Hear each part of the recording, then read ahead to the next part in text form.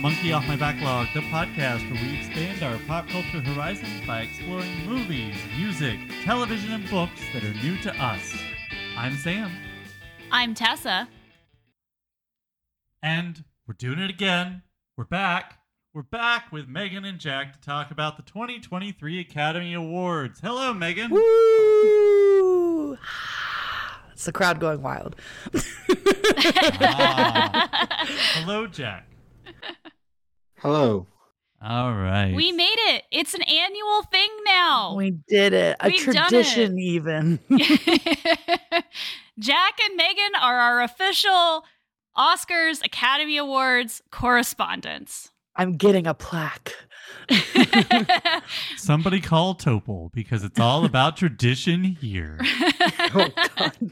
Watch that movie one time. You watched it one time and now she's obsessed with it. Well, I'll never be a rich man or a rich girl, to quote, To quote the Bard Stefani. No. I was going to say, well, first you quoted Fiddler and then you quoted Gwen. to quote possibly the least most popular voice judge ever, only possibly surpassed by her dude, Blake Shelton. I hate to do this to you guys. I think people really like Blake Shelton. Oh no, I know they really like. I don't enjoy that. I don't like knowing that's a thing. Yeah, he was Former sexiest man alive. Jesus, egregious. he was? Yeah. This is and news to me. way more modern than he should have been. Like 3 years ago. Yeah. Jeez. All right. Well, I haven't seen The Voice in a long time, but I believe you. Speaking of things I haven't seen, let's start off. Oh, that was such a good transition, but I'm not ready to go there. We're not there yet. Damn it. Hey, guys. Start with you, Megan. Opening thoughts, initial thoughts about the nominee field this year. So I feel like I've lost my mind a little bit, having done this however many years now, of carrying out the Oscars. Because some years I feel like I'm like, that's a pretty good year, and some years I'm like, it's a terrible year. I'm almost never like, it's a great year, perfect, everything's gone the way I wanted it to. Pretty close year. I think we would never go into this without, some egregious snubs, or at least in my book. But I think when I was going into it and saying, this is what I really want to see, I got almost everything I wanted. So I'm relatively happy. Jack, what do you think? Movies are back, baby. Oh, boy. I think this is one of the better years that we've had recently. Definitely the best year since the pandemic started. I know that's only now 3 Oscars. Those were a long few years. Yes. It's a long stretch. Parasite winning feels like a literal different lifetime. Yep. It's definitely one of the better years that I can remember of the last 10 years for Oscar nominees. There are definitely some egregious snubs, which you guys will discuss in a future episode. But I think overall, this is a pretty good year. My least favorite of the Best Picture nominations. I can't be too upset that it's nominated. I mean, I wouldn't have nominated it. There are other movies I would have put there, but I get it. And the other 9, I'm very happy that they're there. It makes sense that they're there. And so I'm overall pretty happy with the nominations, with some major snubs / why are these people nominated? Yeah, I think most of my surprises are, oh my gosh, I can't believe that happened. I mean, I think that Andrea Riseborough caught everyone off guard. I mean, it had been like the hot topic for like a month before the Oscars, but setting a very strange precedent. I love The Woman King. I'm a big Gina Prince Bythewood stan, so I think she's a very almost like classic type of filmmaker. And if this was an Oscar in like early 2000s, this would be getting like Gladiator attention. But I think that's just a little less sexy of a choice in 2023. Unless Andrew Riseborough. Oh, I mean, Friggin' Diane Warren ruining my life. Sorry, no offense to that song. All offense to that movie, which was Oscar not winner, good. Diane Oscar Warren. winner. I thought that when she got the win, that we would stop having to watch whatever movie Diane Warren, who I have met and was very polite, but is the bane of my existence. So we can get into that later. But I also, Jack, I want to guess which is the Best Picture nominee that you are not a fan of. Yeah, take a guess. We want to know. I feel like it's got to be Elvis. Yeah. Really? Wow. All right. That's really interesting. It's not Oh, surprising, though. No, that Tom No. Hanks performance. No, I mean, it's not surprising because I completely disagree Yeah, about the no, field I mean this year. that's what I'm trying to say is that Oh. we're opening with a disagreement just like we did last year. So I mean, it feels right. It Ooh, feels right. fun. Yeah. Again, I understand why it's there. Mhm, It wouldn't have been in my top 20. Sure. So No. I don't think it was in my top 50. Last year it was Don't Look Up. That was the divisive Oh, film last yeah. year. yes. I think that this year's interesting because I told Tessa, was it last night that I said this? Yeah. I just don't feel like this is a very strong year. And you clarified and said, I There said are- that there are very high highs. which is true. yeah. Absolutely. But I have not enjoyed watching the field as much as I have in the last couple of years. I'm a little irritated that we can't complete the watches this year. But knowing that I can't complete them, I'm kind of like, some of these might not get seen. And that's unfortunate. I think I'm somewhere in between everybody. Like, I think I have a higher opinion of most of these films than Sam does, but there were definitely films that I think a lot of people are liking that I was just kind of meh about, and we're going to definitely get into that as we go through some of these films. But such high highs. Like, that's the thing. I'm so worried that this is going to end up with me defending like Tar with my life or something. No, we No, did love Tar was Tar. fine. That's, Okay. to let you know, Like, like, it's fine.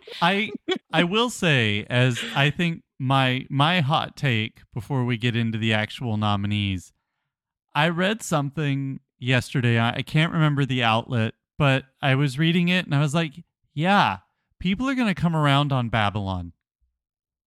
Babylon. Oh, People are coming back around on that pretty soon, as a Babylon? matter of fact. I would have put Babylon over Elvis. you Well, wouldn't? No, I would Oh, have. I was going to say, Yeah. like, Jack. I was when I was watching the SAGs and I saw that it was nominated for Best Ensemble, I was like, oh, we are aware of this movie. I Okay, thought great. Babylon was fantastic. I I left that loved it. theater knowing that it was made with this dummy in mind. That would have been a But- good theater movie right there. It That would would have have been a good theater one. movie. Also, I feel like Margot Robbie's dress in that first sequence should just like win every award. Like Is that red is it dress she's technically wearing. a dress? What? Is it technically a dress? Yes, Or it is is it just- technically a dress. Or is It's it like just maybe a a- well-placed scarf? A sash? Well, I was going to say, if you feel bad about missing that one in theaters, you don't need to, because I saw it on opening night with 2 other people in the theater. Oh my god. Oh man. Okay. So are we ready to jump back on that transition that I had earlier? Yeah, Okay. all I'll do right. it. I don't remember it, but it's fine. Let's talk about the 2 Best Picture nominees that neither Sam nor Tessa have seen. That's right. I'm talking about the 2 most similar movies nominated for Best Picture, Avatar and Triangle of Sadness. Both take place on the water. There's a lot of open water in both of those. All right. Well, we'd love to hear your There's opinions. We can start Some with beach side. we could start with Triangle of Sadness. If one of you two want to start talking us through that film. By the way, you can watch it on Hulu starting tomorrow. Amazing. Yes. We're just recording a day early. Yeah. Triangle of Sadness, I liked it okay. I liked the idea of it more than the execution, maybe. I Ruben Östlund is, I guess Oscar favorite in a way. His movie The Square won a few years ago. My favorite of his, Force Majeure, which was like remade into a Will Ferrell, Julia Louis-Dreyfus movie, I think is maybe better executed than this. But I mean, the one thing that really came out of this is everyone was really high on the performance of Dolly De Leon, who really kind of carries this last act of the movie. No spoilers. Let me ask you, what is this movie about? Like, just at all? Capitalism. Oh, it's that movie. Okay. All right, good deal. Movie. Just like the menu. Yeah, it is an eat the rich situation.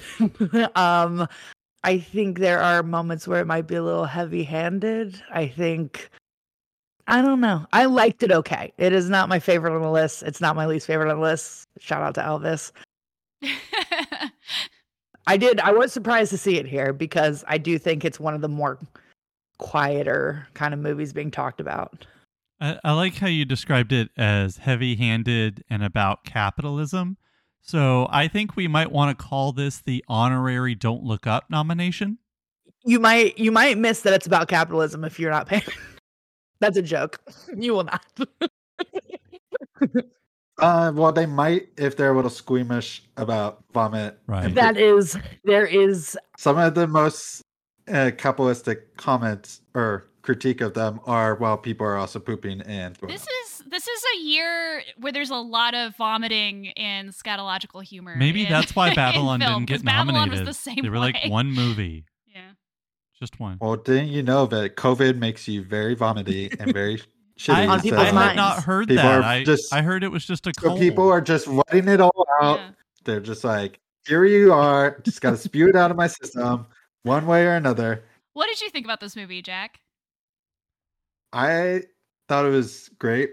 It's no longer in my top 20 of the year, but at the end of 2022, it was my 19th movie of the year. I thought it was very funny. I definitely find his critique of the world a unique way of telling stories. Like, I wouldn't have thought to do the middle segment of the movie, but as a set piece, but it definitely worked with the story.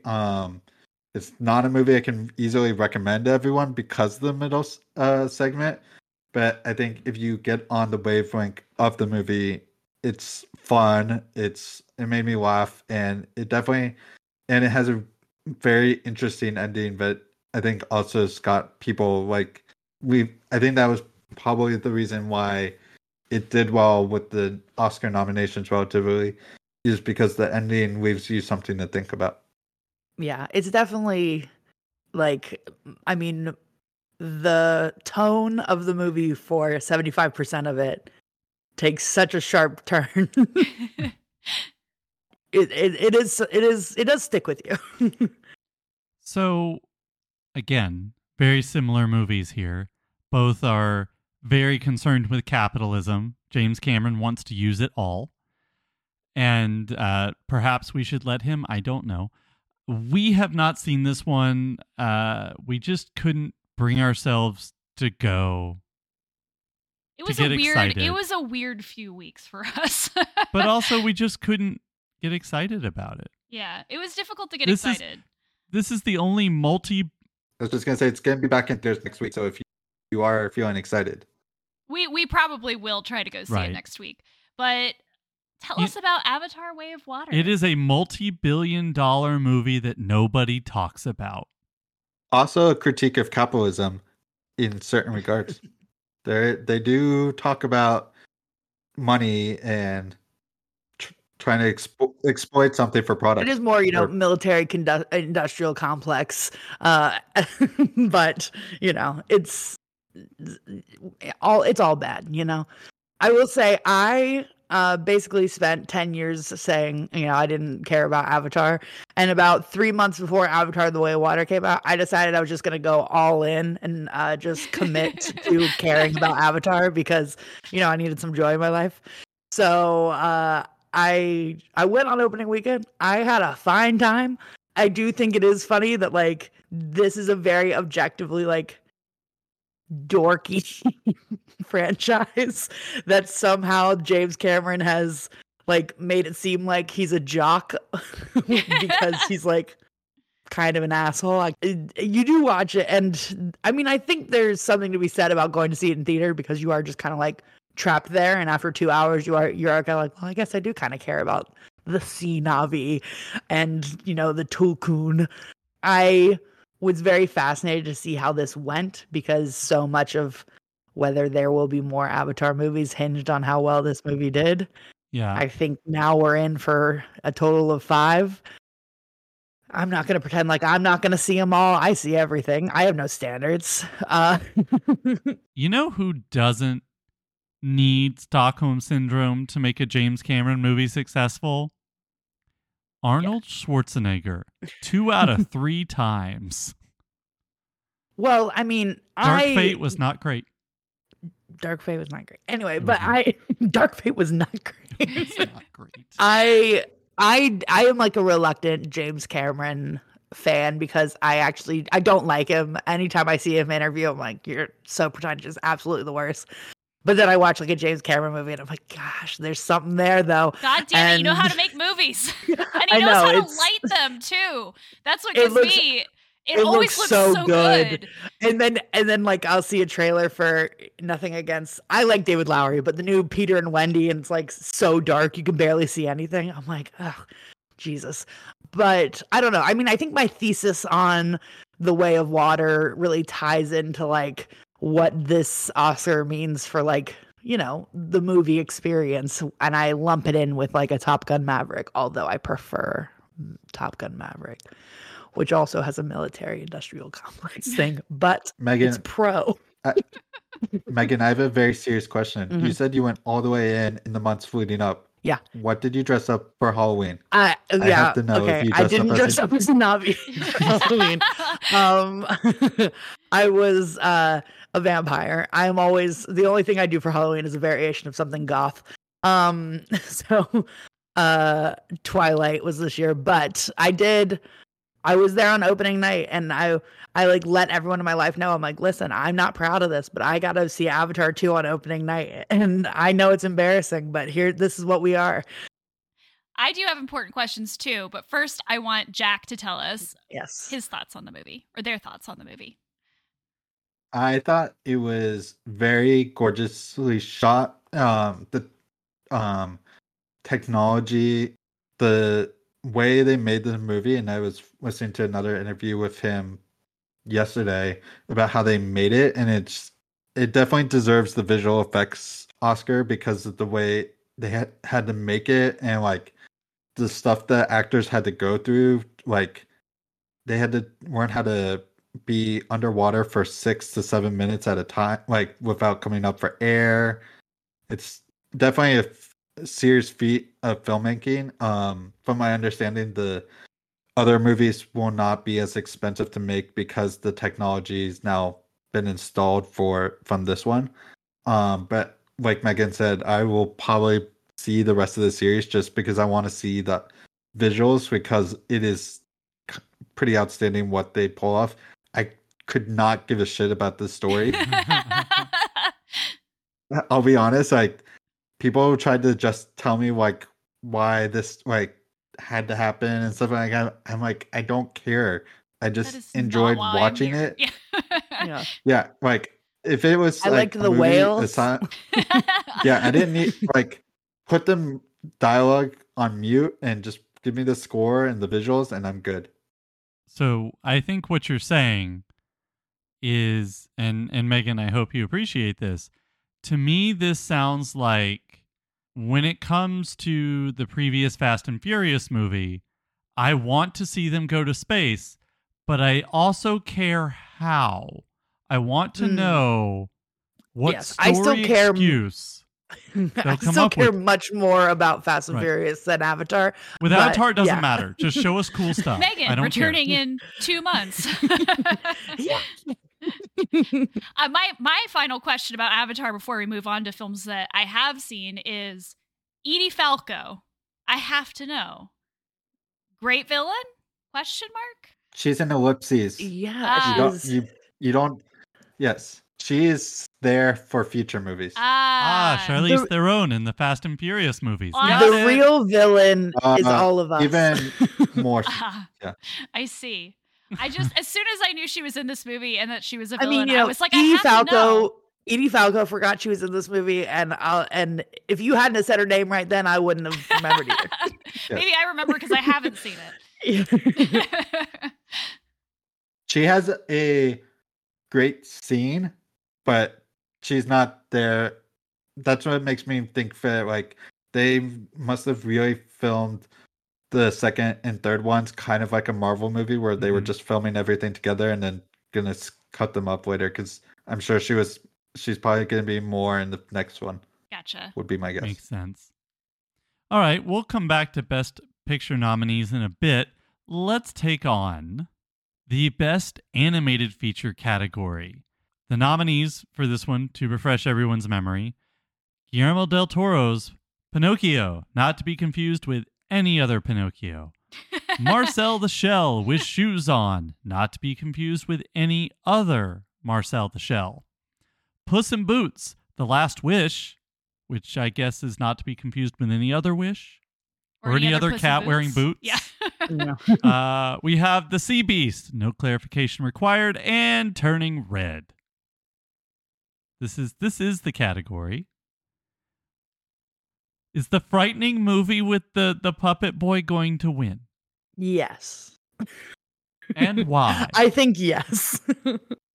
What are your takes on this category? I like this category in general. I'm always interested. I find animated feature to be one that especially has been interesting the past couple of years, because somehow it's definitely become a place where like streaming has put a lot of money.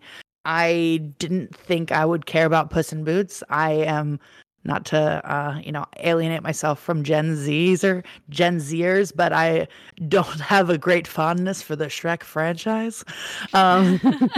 So I was surprised by that. But I was surprised by how much I liked Puss in Boots. I'm a Marcel girl at the end of the day. Love that little guy. Tiny shoes, adorable, made me cry. But I also like, I've never been like Guillermo del Toro deserving an award. I think not. So I'll be fine. I wish Marcel the Shell was going to win. It would make me so incredibly happy if that somehow pulled it off. But I think it's going to be Pinocchio, which was much funnier than when I originally read the logline about how it was going to be set during World War II Italy, because that sounded like a fun time for everyone. This was my favorite Pinocchio movie of the year. So I'm still sorry, Zemeckis. Okay, but can I just for a moment? Roberto Benigni made a Pinocchio movie too. So yeah, I had to watch that for the Oscars like 2 years ago or whatever. Oh my God. Stop making Pinocchio movies, people. I agree. People. It is creepy. The whole thing. Pinocchio is creepy as a concept, but I have to say Guillermo del Toro's Pinocchio is the creepiest. It makes sense for Guillermo del Toro. Like when it's like Robert Zemeckis's, and I like Robert Zemeckis, but when it's like Robert Zemeckis's Pinocchio, I'm like, no, make a Back to the Future movie.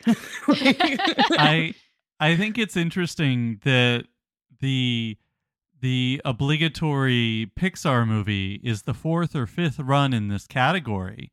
It's a solid movie. I think this category is solid this year. It's one of the best categories. I haven't seen Puss in Boots, which I'm really looking forward to watching, but Pinocchio was good. Marcel the Shell with Shoes On made me cry. Like that was such a wonderful, wonderful movie that was like stealthily about divorce, which was just like unexpected. But also The Sea Beast was a movie that we only watched last week, but I was so shocked at how brave that movie is in terms of like the subject matter and how adorable it is. What I also liked about The Sea Beast is it came out earlier in the year and it was like kind of a surprise hit. Like everyone was talking about The Sea Beast and I was like, what is this movie that like dropped on Netflix quietly? And I love when, something like The Sea Beast is in over maybe like I wasn't a big fan of Strange World. Sorry, Disney, but I was like, this is a much more interesting choice. Has anyone heard of Strange World? I hadn't. Yeah. We've heard of it. We wanted to watch it, but we haven't watched it. I guess that says Right. something. However, Right. However, we aren't going to be able to talk about this movie on our next episode because there are so many movies that got snubbed. We can't talk about them all. But talking about movies that were dropped to little or no fanfare on Netflix, there's another one that I know Tessa liked much better. Wendell and Wild, I think, deserved. Oh a my nod. gosh, I forgot about Wendell Wild until That this is exact a second. movie that I think it can be considered a snub because I it think so is- too. Yeah. And I the way that Netflix totally botched that because I am like exactly the target audience for Wendell Wild. And the day it came out, I sat down on Friday on my couch. I'm like, I'm gonna watch the new Henry Selick, and it wasn't on my homepage. And I'm like, you've messed something up. This should be number one for me. And no one was talking about it. It's Key and Peele reunion It's too. it's not just Key and Peele, it's the valets. It's their valet characters from the Key and Peele show. Yeah, exactly. All they didn't do is mention Liam Neeson's. That was it. That was it. They were in character. I don't I understand. don't get it either. I loved it. I think the problem with Netflix is that they over-invested in animation this year. I mean, because they had two stop motion animated films. I feel like they knew they could only put their marketing efforts behind one for like award season, and Guillermo del Toro is a much bigger name than Henry Selick, and so they probably knew that was the one that was gonna actually win awards. So what you're saying is they should have just called the movie Tim Burton's Wendell and Wild. Correct. That would have done that it. probably would have helped. He doesn't have to have anything to do with it. They just name it. It would that. have done it is if the action is putting Henry Selick in an early grave. I don't think he's ever gotten over that. Oh boy! Wow, man. Good times. Solid category though. Turning Yeah. Red, also Good excellent. category. Yes. All right. Speaking of all right, let's talk about two all right Best Picture nominees. I'm talking about the obligatory war movie nominee, All Quiet on the Western Front, and the other obligatory war movie that's really about war, but not. It's a Beckettian nightmare. The Banshees of Inisherin. It's a very niche. Well, I mean, I'm offended already that you opened this with two all right movies did. and are referring to the I Banshees did- of why, Inisherin. why are you so offended? I don't understand. I It was just all love right, the man. Banshees of Inisherin. And I think Jack, I think at one point I looked and me and Jack had the same top 4 movies from last year, so we're gonna be on the same page about this. I am the I'm a unpopular Banshees take dog. person. It's fine. I didn't, and going into it, I was like, you know what? I didn't really like Three Billboards. I like In Bruges, not as much as others ride for In Bruges. I saw this and I was like, oh, this is a movie made for me. So good. Sorry. And All Quiet on the Western Front is a movie as well. Yeah. Jack, why don't you tell us about your experience with Banshees? I thought it was hilarious or like really funny. It also made me very sad.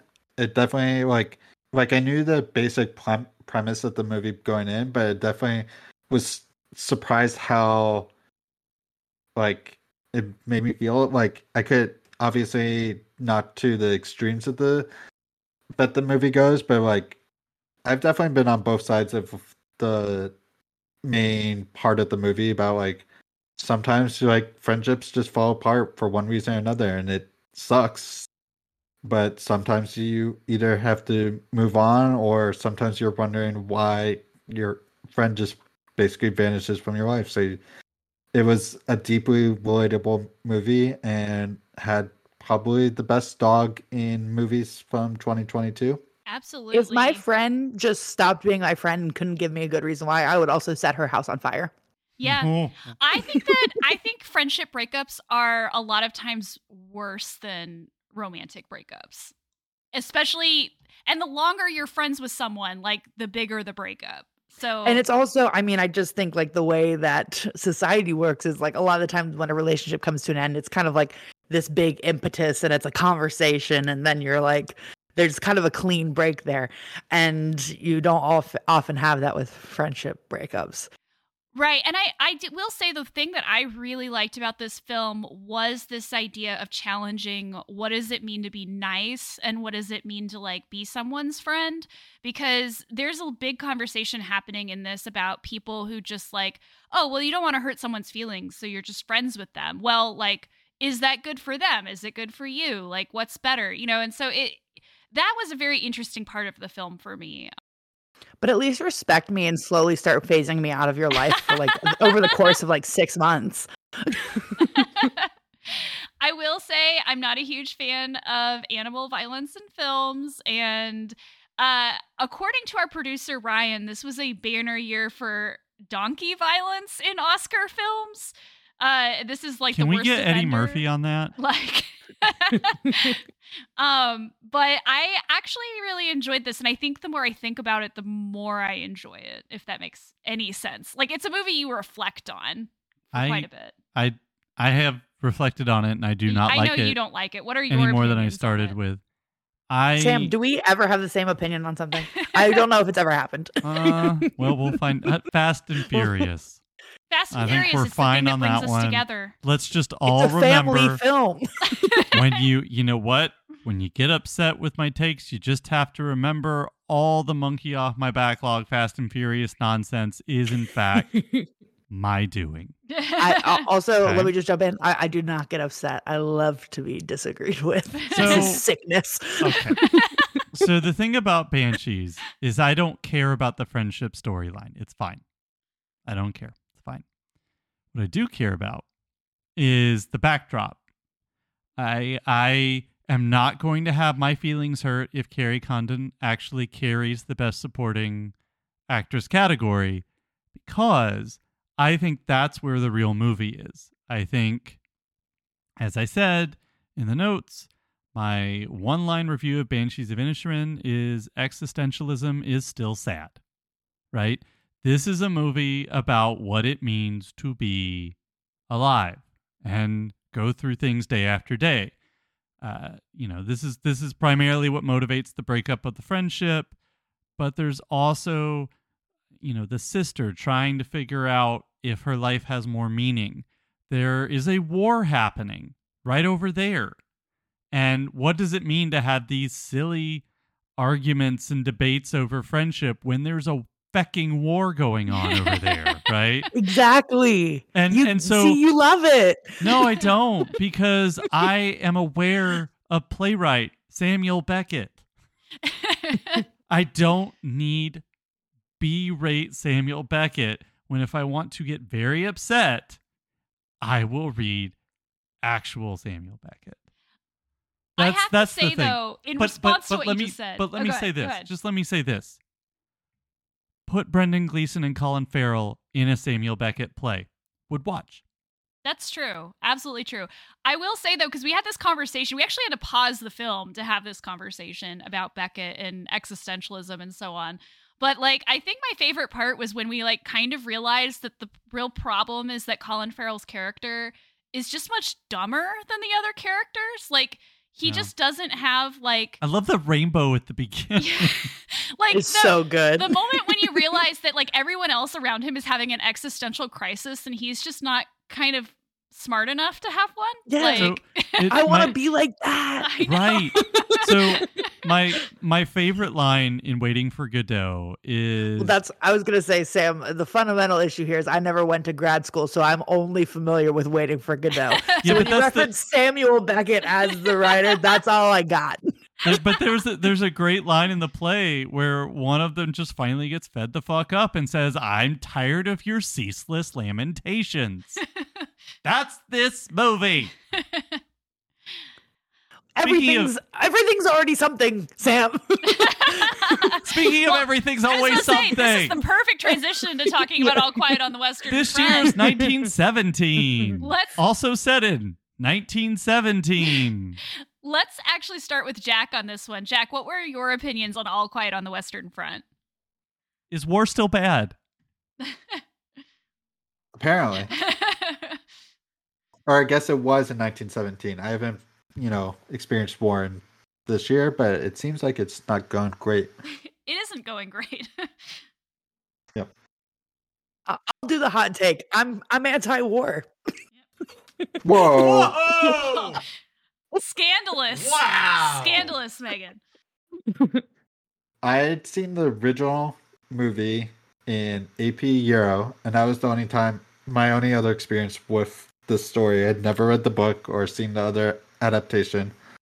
I thought this was, I don't think this needed to be made, but I thought it was really well done. I think this movie will probably make other generations experience this story and see how fucked up war is. So I feel like there is actually a benefit to maybe this movie being made, just because I don't know how accessible the original one was. It was funnier than I was expecting it to be. It was also very difficult to watch at times. I was surprised by how many Oscar nominations it got, but I think a lot of the nominations it did get aren't not completely surprised, but they got in those categories. Now, this film did win Best Picture at the BAFTAs, which I have to ask, did it win the BAFTAs the same reason that Britain is hosting Eurovision this year? This is about Ukraine. Is it not? BAFTAs are weird about how they win. I was gonna say, and because Banshees is Irish and they don't respect the Irish. Ooh. Nigel is probably listening to this and has opinions. Megan, what is your opinion on All Quiet on the Western Front? Pretty identical to Jack's. I mean, I do feel like it is an effective as a standalone movie. I don't know if it is effective as a retelling of the story. I think it's. I mean, I haven't read All Quiet on the Western Front since junior year, so forgive me. But I think they focused on one, kind of plot line of the book, if I remember correctly. So I'm sure there will be some high school students who watch this and then fail AP exams. Generally, but that is the life cycle of the high schooler on an AP exam. Yes. Yeah. I liked it. I do think it was well made. I, have a hard time being like, I don't know. It's almost, it might be useless to be like, did this movie need to get made? Does any movie need to get made? I don't know. I think I agree with a lot of its theses. I also think war is bad and scary. It's not my favorite. It's not my least favorite. Okay. I have to say that it's better than 1917. So it has that going for it. I Is felt it like because this was... it's the lack of the gimmick? Yeah, well, Helps. that, and it didn't feel like a video game. Like 1917 to me, I've said this before on the podcast and to many people, so this is probably me just repeating information, but it felt like watching a video game, like being streamed, the way it was all set up. That had never occurred to me because I don't play video games, but I was like, oh yeah, they gave you a little task and you had to go do it. Exactly. This actually had a story, which I appreciated. I am very tired of World War movies. I think there are a lot of war bad movies that you could make that are not about the World Wars. Well, the other thing that's funny is I feel like 5 years ago they were like, wait a second, there was a World War before too. And that movie, we can talk about the Germans. Yeah, Yeah, Coppola's still alive. We can't do Vietnam movies yet. Yeah, the other issue too is that I understand the premise of this movie insofar as war was also bad for German soldiers as well. Like it was hell for both sides, right? The problem I have with this sometimes is thinking about, yeah, but a lot of the people who survived this then did the terrible things in World War II. Know what I mean? So to me, it's a little that's like a difficult to classic. watch. at the end of Wonder Woman where they're like, "Oh, we defeated evil. World War I is over." And I'm like, Hooray. Yeah. a lot of crazy happens down the line. But I also think this movie does a good job of saying, like, the people who humanize it, the people who you relate to, spoiler alert, end up dead. Yeah. And the people who have power and are sitting in a train car drinking tea and are going to start the next war are the assholes. Yeah, and that I think was the most powerful part of the movie. So as far as World War movies go, this was a pretty good one. But I'm also kind of ready for us to like move to a new war, at least, please. Like, yeah, like. But Well- I also will say the score is excellent. Like, that was the best part of the movie for me. I really enjoyed listening to this score, and I'm definitely going to listen to it again. Okay, if you guys will excuse me real quick, I need to transition us to the next category, which is as far away as you can possibly be from All Quiet on the Western Front. Let's talk about Best International Feature Film. Oh, well, Jack, I know you have something to say about All Quiet on the Western Front, but following that, at least we can talk about the best movie in this category, Triple R. And the second best movie in this category, which we haven't seen yet, Decision to Leave. Oh, fantastic. All right, that's like 3 different things for you, Jack. Go off. Well, I will just say RRR partially filmed in Ukraine. Oh. About a So- much more That- interesting war. I'm just saying, but that was filmed at Zelensky's palace. I did not Wow. know that at all. I did not Yep. know that either. Is that where the tiger throwing dance happened? Nope, the dance scene. Not to. Yep. Which will be They will be performed. They Yes. will be performed at the Oscars. That will be That's the will highlight exciting. of the night. performed at. It's actually going to be performed with Zelensky doing the dance. So that bringing it back to last year, where they thought they were going to have him speak. Oh, you. There's definitely some big shocks in this category. RRR and Decision to Leave not being nominated. The fact that there's actually no representation from Asia at all in this category is kind of surprised, because there's several good Asian films that came out this past year.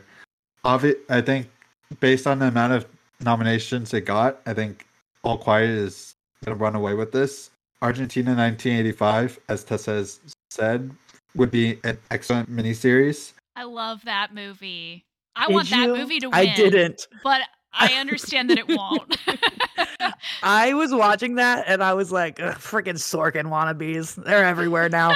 And You won't even let me tee you up for a Sorkin joke, Megan. Come sorry, on. sorry. What am I doing? I'll just leave. I don't need to be here.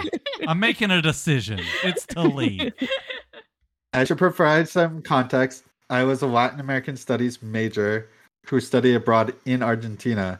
So, like, I know that topic well. So it was definitely very gripping, and I'm like I knew the actors and stuff like that. Actually, when I studied abroad, one of the generals was prosecuted while I was there. So that was definitely, like, this whole story is very, like, something I've cared very much and have been trying to get people to watch it. EO is another donkey movie that had the donkey's fate is a little better than the one in Banshees, but it does go through some rough patches. And then Close is actually one that I just saw the other day, and I was surprised how much I liked that one. And then The Quiet Girl is one of the movies I've not seen yet, so I can't speak to that one. Megan, what do you think of this category? I like this category. My big swap would have been Argentina out, Decision to Leave in. So sorry. I think my favorite is probably Close, which is interesting. It's actually, I think, an A24 movie, so kind of Oh, wow. funny. Oh, yeah. Yeah, it is. Kind of a surprise one there. But I'm also, I don't think there's any situation in which All Quiet on the Western Front doesn't run away with it. Oh, yeah.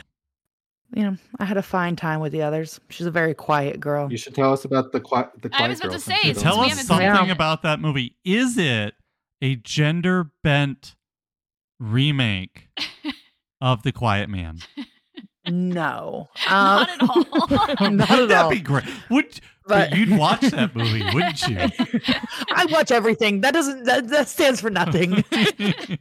But no, something funny. So I volunteer at the local film festival here in Chapel Hill, and 3 of the movies this year were Women Talking, She Said, and The Quiet Girl.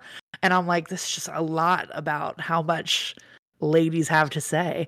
I liked The Quiet Girl. Big year for Ireland, another Irish picture. I mean, I probably liked it more than All Quiet on the Western Front. I'm a big EO stan. Love that donkey. So wait, but is Close is my favorite. I do also have a question about EO, having not seen that. I understand that it's about a donkey. But how did they work a donkey into the Michael Jackson 3D spectacular? Captain Why do you do EO? this to me? She has How do I to. get out of this joke? You You're make like, "Where's the a emergency decision to exit?" leave. That's what you do. I have to say, again, I agree with what everyone has said about All Quiet on the Western Front probably winning, but I loved Argentina 1985 mainly because any other year, this or any other like director. So like Argentina 1984 wouldn't have worked for you. Any other awards year. year. This movie would have been what I like to affectionately title atrocity porn. But what is so interesting about it is the idea that they're looking at this through a legal lens, which I just haven't actually seen a lot of in movies. Like the idea of like, we're not going to show you what happened. We're going to talk about how we deal with it after the fact, even though there are a lot of descriptions of like what did happen from like witness testimonies and so on. And I think what I love the most about it is actually that it is an extremely funny movie at the same time. Like the 2 leads have such great chemistry together. So I found it reminded me a lot of like a journalism. Like I feel like a lot of the beats were similar to like journalism movies. Yeah. And I love that like their team is like all like young people who don't know any better. Like it's all like really great stuff for me. I really, really enjoyed it. And I wish that it was winning. Sorry, Megan. No. But I know that it won't. I'm happy for you. I mean, if it won over All Quiet on the Western Front, I would lose it. So that's exciting for me. I think I'm out of jokes for this category. I am not going to ask. I'm not going to ask how Clive and Jude and Natalie and Julia did in a non-English speaking film. We'll just move on from there. I do have a fun fact about this category. Ooh. The Quiet Girl is the first movie to be nominated in this category that is in Irish, like spoken in Irish. Ooh. I didn't realize it was an Irish language film. I was thinking something that's unusual about this year is there's more Irish representation than English representation. But most of them are speaking English versus this movie, Yeah. from my understanding, is speaking Irish. Primarily. And Paul Mescal has been promoting this movie for that fact because the language of Irish is dying out. Right. So- Yeah. Well, I guess that this is the Brexit strikes again. Come on back, guys. Anyway, if they'll have you. I don't know. So, okay. Moving on to our next segment, another couple of Best Picture nominees. I think we're going to start talking about, in this segment, the first of the nominees that has a real solid shot at winning it all. Baz Luhrmann is back, baby. I knew you were going to make that joke. A mile away, I felt that coming. EL comes before alphabetically EV. You had to know that's where that joke was going. My man is back. He's back with a movie about Elvis that was great and a trash fire at the same time. Let's start with Megan. Tell us all your thoughts on Elvis. Because I really want to hear them. We don't have enough time. I mean, at the end of the day, I don't begrudge Austin Butler this. I think he did good work. The accent thing drives me insane, but that's off screen. I think what Tom Hanks is doing is essentially a war crime. um, and the fact that that is the lens which this film chooses to go through what I do think is an interesting life is frustrating. You know, Megan, there's a really bad joke to be made here, and I'm not going to make it. I'm going to tell you what all the pieces are. Okay. I just want to point out, what movie do you think Tom Hanks was in Australia for when he got COVID? All the pieces of the joke are there. I'm not going to make it because it's a bad, mean joke. But war crime, yeah. Yeah. Absolutely. So that's, I mean, what? I'm not interested. This is our biopic, right? Of the best picture. So if you're playing Oscar bingo, you have to have a biopic. True. Yes, but it's every time this happens, it's like, well, of course, Austin Butler is getting all this buzz, and everyone's talking about Elvis, and I'm like, where was this for Rocket Man, which I actually did enjoy. Yeah. Well, they still weren't recovered from Bohemian Rhapsody, which was another travesty. Academy Award winner Bohemian Rhapsody, I haven't recovered from. And well, it could be worse. Could have been Green Book. That's true. It's both. They're both a problem. God, what a bleak time.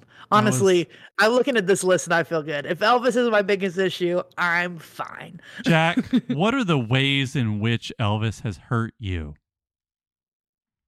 Oh, mama. First of all, this is one of two biopics that are nominated for Best Picture. Lydia Tarr. Oh, come Lydia on. Tarr is Lydia Tarr. Thank you. I apologize for my inaccuracy. She will come to get you. She is a very controversial figure right now. Cancel culture is run amok and out for her, but they made a movie about her still nonetheless. Look, this movie's, if it wins costume, I'm not going to complain. Even if it wins makeup, I'll kind of understand that. I just don't really want it to win Best Picture or Best Actor. I know. And because Sam won't say the joke, I will ask Tom Hanks, was it worth it? Was it worth it? Wow. It's fair. It's a fair question. Fair. I just don't want Tom Hanks to be mad at me. I don't want Hollywood's dad to be mad at me. I don't want to disappoint Dad. I saw the Borat sequel. I have questions about him spreading the COVID virus because he made this movie. Sam, what did you think of this So movie? sad. You initially really liked it. What do you mean initially? I still do. Okay. Listen, here's the thing. You've got to understand. I think we kind of talked about this with Banshees. There are several directors out there. You know what you're going to get when McDonough makes a movie. I mean, you kind of know the frame it's going to operate in. You know, it may be good, it may be bad, it may be something stupid about billboards or something about sad people on an island, but you kind of know, right? Baz is the king of making movies where you know what it is going in. And I think both of you could have said going into this movie blind that you didn't like it. I don't know. I'm not anti-Baz. I like Gatsby more than most people. I grew up on Moulin Rouge and Romeo and Juliet. I don't have an issue with the over-the-top, campy structure of this movie. I have an issue with Tom Hanks. Well, that's absolutely fair. I don't want to have to wait another almost decade for another Baz Luhrmann movie. That's what I really hope coming out of this. This was a big hit. I don't think it has to win an Oscar for him to get another paycheck. I'm pretty sure his wife will win one of the two Oscar nominations she's nominated for. Will Baz ever win an Oscar? Wait a minute. Better question. Does he need to? Better question. Who wins an Oscar first? Baz Luhrmann or P.T. Anderson? Baz Luhrmann. Paul Thomas or Paul or the other one? I loved it. I mean, it's a Baz Luhrmann movie. Like, I am prepared to go back and watch Australia and decide that I also love that movie. Did you see You mean they're, like, those apparently- two movies? Apparently, they're releasing like the full Australia cut. I'll look this up. I saw this hearsay somewhere do recently. not, Sam's night. do I will say- not tempt me with a good time. I will say Yes. about Elvis that there are parts of Elvis's life that make me deeply uncomfortable, and I really when he met wish... Doja Cat? Yeah. What about his child bride? Yeah, Is that okay? Yeah, and it bothers me how much Baz was willing to be like, let's just not talk about how old she was.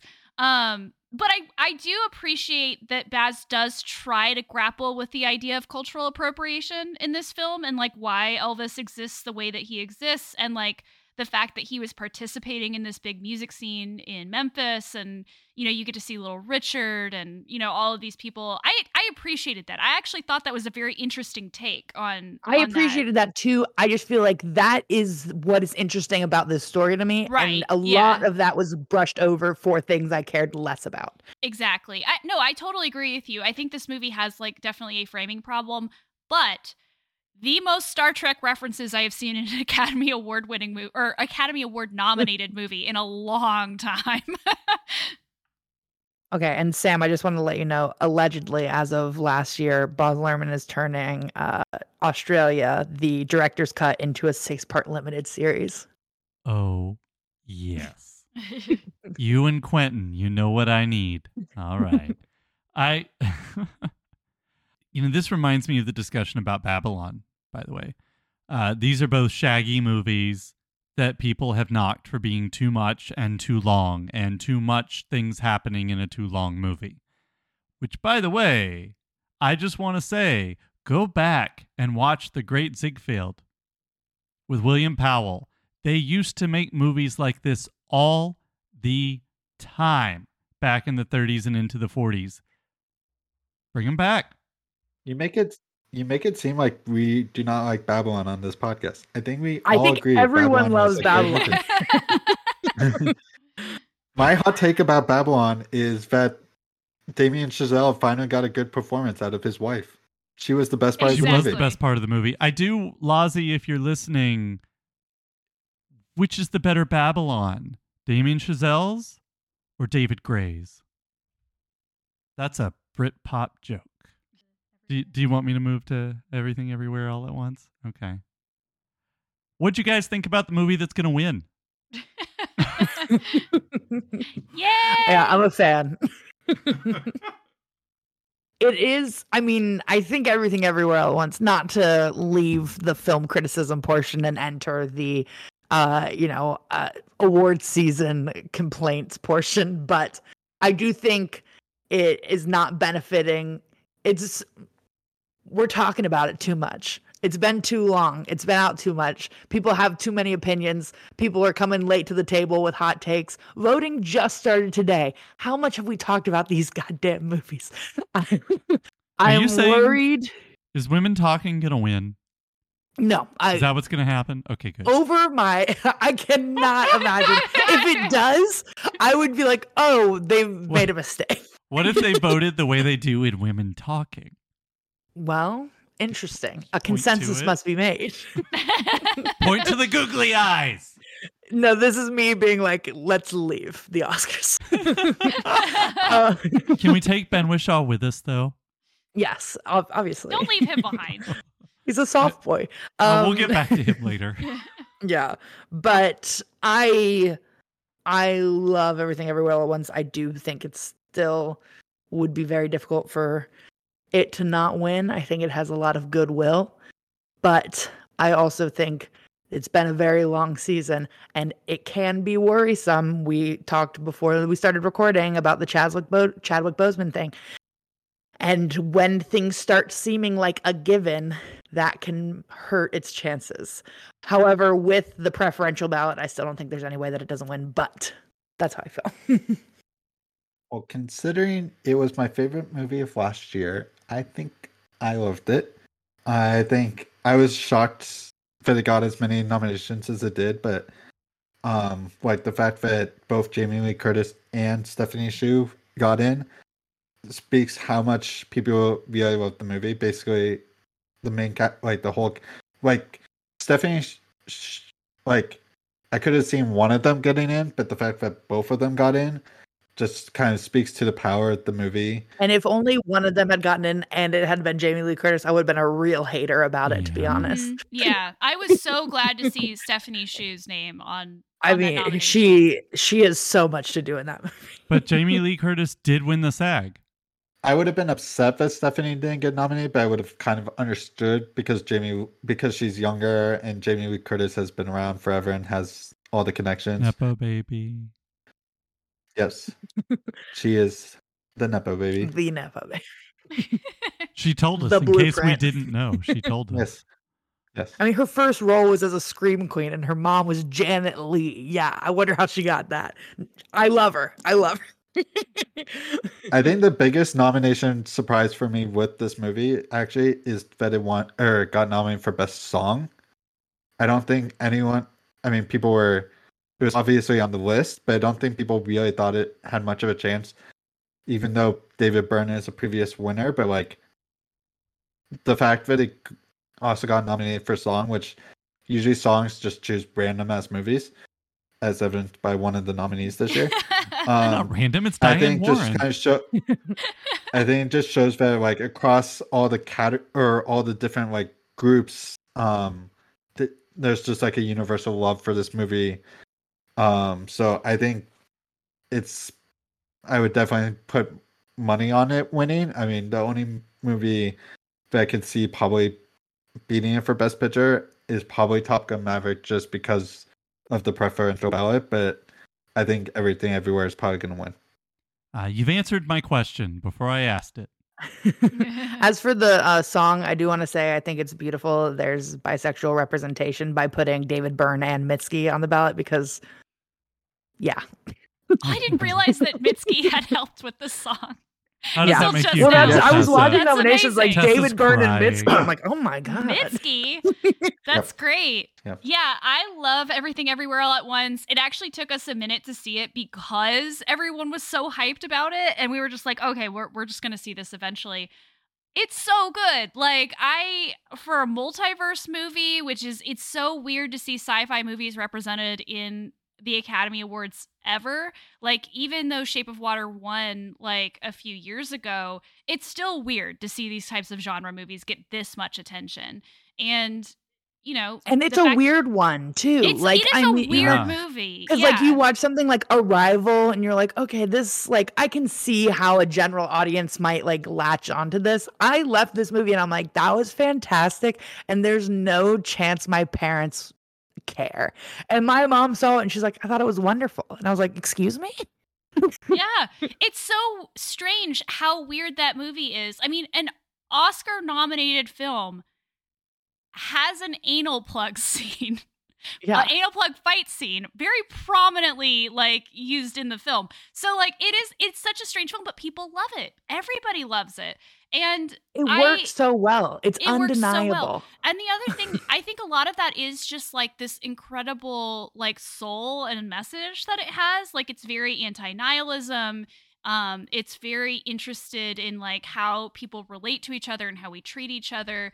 And the cast is amazing. And it is mostly an Asian cast, which, you know, I always am going to appreciate. We'll talk more about the acting later. But I was so impressed with this movie. And I think sometimes, like you said, Megan, when you like assume something is going to win because you're like, oh, that's like the top tier. Like that's the thing. Sometimes that can be really dangerous. It's kind of like we were talking about Jordan Peele the other day and this idea that we're just like, oh, well, this is better. Like Nope is better than Get Out. But then we forget how good Get Out For the record, Right. because we just I've always assumed thought that it was Get Out was fine. better. You know, like it's just Okay, I was gonna say, I'm like, Yeah. wow, hot No. take. I mean, I think that's how the debate started. I think still Jordan think Get Out's Peele the is best 3 one. for 3 fantastic movies. Oh, so I'm not absolutely. gonna. I don't begrudge anyone who It's is like- No, one over absolutely. the other. But like it's one of those things though where like sometimes like a movie is just so like you've just been so saturated with it with like the discourse and like everyone loving it that you almost forget how good it really is, if that makes any And sense. it's been essentially a full year of that. Like, Right, you know, it exactly. came out so early last year. And I mean, I do think it benefited from having a little bit of a slower start, like kind of starting as more of a, you know, off kilter indie movie that's spread by word of mouth, maybe. But I didn't think it would maintain the momentum. And I do think we talked about the preferential ballot. I think there's no way that this doesn't win, even if someone's like, well, my favorite is X, so I'm putting that first. Mhm. I think it'll be enough people's first or second choices that it'll be hard to beat. There's a Wong Kar-wai reference to this movie, just like added to the joy. But when I saw this movie, it's like, and then that scene happened. It's like, God damn it, they suckered me in. You know, I have a really hard time with this movie because I really liked it. And I want the acting awards to go the way that I truly believe they will. Although Best Actress is apparently the X category of the year. Having said that, I do want Top Gun to win. And I know you know why, but we'll get there when it's time, okay? But this is definitely, I mean, it may be the best movie of the year. That doesn't change what I think, but it's definitely 1 and 2 with those two movies. But you're not going to sure. be upset if it wins. Why There would are I years- be? Exactly. I will tell you, if it does win, there will be 2 chances for the thing I want to happen at the Oscars to happen. You guys remember Spike Lee and Samuel L. Jackson? Yeah, obviously. I want Key and Adorable. Spielberg. Oh, of course we do. Well, I'm taking control of the podcast. We're going to Okay, best. yeah. Wait. Hold on. I got you. You're gonna like this. You're gonna like All this. right, let's do it. Let's do it. I'm gonna say something that I never say in everyday life. Let's talk about men. And we're actually, for purposes of not taking 17 hours, we're going to talk about all the men right now. We're talking about both categories. We're talking about supporting role with nominees Brendan Gleeson, Brian Tyree Henry, who many of us know Love as, that nominee. Let's as get it there. many of us know that was a as surprise. Paperboy. Love that nominee. But that guy's going to have a career, and he is going to win an Oscar at some point. I believe I think he it. should have won for. Well, he doesn't have a big enough role. Anyway, continue. we'll get He's there. excellent in Widows, though. Continue. He's excellent in everything. Come on. We got Judd Hirsch. We've got Barry Keoghan. That's right, the Joker. Another Joker got nominated for an Oscar. That makes 3? And 2 Eternals. Yeah. Right. Good point. In the same category. And Ke Huy Quan, who you might know as Short Round and the guy with the boxing glove under his jacket. We also have actor in a leading role, Austin Butler, Colin Farrell, Brendan Fraser, Paul Mescal, and that lovable scamp, Bill Nighy. Is Austin Butler going to win? Is Ke Huy Quan going to win? And wouldn't it have been nice if Brendan Fraser had a better vehicle for his Oscar triumph? Yeah, I did not like The Whale. We don't need to do that today. But I'm going to start with supporting because we were just talking about Ke Huy Quan. I did this whole spiel about how, it's when something seems like a given, then there's danger because people are going to vote for their favorite. I think there's no chance he doesn't win. Fucking not. If you saw him up there accepting his Golden Globes, etc. awards and, working the room with Spielberg, you've lost your mind. Everyone wants to see that acceptance speech. If he doesn't win, we riot. Also, I'm a little bitter because I saw that movie and I'm like, everyone's going to be talking about Michelle Yeoh, but I think that the real star was Ke Huy Quan, and then everyone had the same opinion. So it's kind of a bummer. I also want, by the way, for bonus points, I really want Harrison Ford to be there just so he can bounce between the two of them. Right, and I would cry. So there's a bonus Right. for everyone. Exactly. Callista, send him to the Oscars. I know he doesn't like to do anything, but send him. He'll have a good time. You know it. He'll And have he a knows good it. time. He should get out of the house more. It's just, once he gets there, he'll have a good time. He's having a moment right now, so it definitely thinks. I feel like he could be there. For all we know, he could be the one who does the Best Picture nomination, and then if Everything Everywhere wins, he'll be on stage with Key. Let's not. No, we cannot try and set things up again. You know what No. happened the last time. This is what Soderbergh thought, and he flew too close to the sun.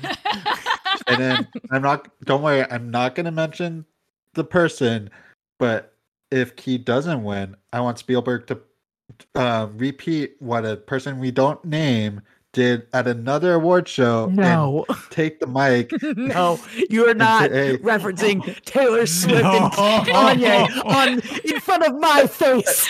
Oh, Megan. Imagine if Spielberg did that. Okay, but Just the optics of Steven Spielberg doing that for Key would I'm be sorry. great. Hold on.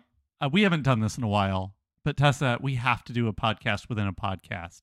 It's Sam Talks to Megan about Taylor Swift. Did you hear, Megan, the interview that Mr. Taylor Lautner did with Mrs. Taylor Lautner on their Yes. podcast, Yes. on which she asked him if he could go back and change one moment in his life, what would it be? And he picked that moment, saying he wished he had done something more. He said Yeah. this to his wife. Yeah. I mean, How does that make you feel? Who is also named Number- Taylor Lautner. That cannot be Yes. a detail that gets stressed enough. I love that. Number one, because it's unhinged. An unhinged question. He sounds like Mark Wahlberg's opinions on, like, if I was on the plane, it wouldn't have gone down like that. Like, everyone relaxed. And I do think it's entertaining, and I love that his wife like grew up a Swiftie and Team Edward. That's just like an amazing fun fact. I'll stop. Hey, how do you get a song like Back to December written about you? By not being a jackass. That's how.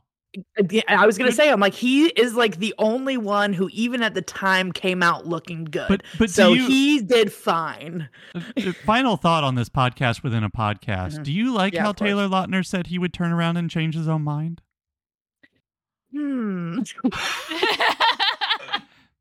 This has been. If I was his wife, no. But let's be honest, I could never marry someone who at one point dated Taylor Swift. The insecurity alone. No, you don't want that in your life. This has Toxic. This has been an episode of Sam Talks to Megan about Taylor Swift. Join us when we do this again in a couple months. Where were we? I think we were on Austin Butler, actually. Oh, right. Okay, yeah. What do we think about that category? Jack, tell us. If I was voting, I'd be voting for Paul Mescal, but he has no shot. So I want the other sad boy in this category, Colin Farrell, to win. Oh my God. I think If you he- reward him, he'll just keep doing what he does. And I'm not sure any of us want that. And You it know what he works. does being I a want handsome, myself good Irish actor? boys. I'll reward it. Irish boys deserve to be sad. Yeah. Award them for it. He's Name not one always bad thing that's sad. happened. Sometimes he's the penguin. The language is dying, Sam. It's a tough time to be Irish. Ah, Oh my God. ah. I do agree with you that Paul Mescal had a really good performance in After Sun. It might be one of my favorite things about After Sun. I don't have a list of favorite things about After But Sun. That's not. I do think that Austin Butler kind of has this one in the bag. I would be surprised if someone else won. Pleasantly so, but I would be surprised. I'm also still holding out for Colin. I feel like Brendan has lost all momentum as that Okay. movie has completely. As people have been able to actually see the movie. Yeah. Okay. I think Which people feels realized they were. awful. Which Yeah. feels Well, I mean, awful.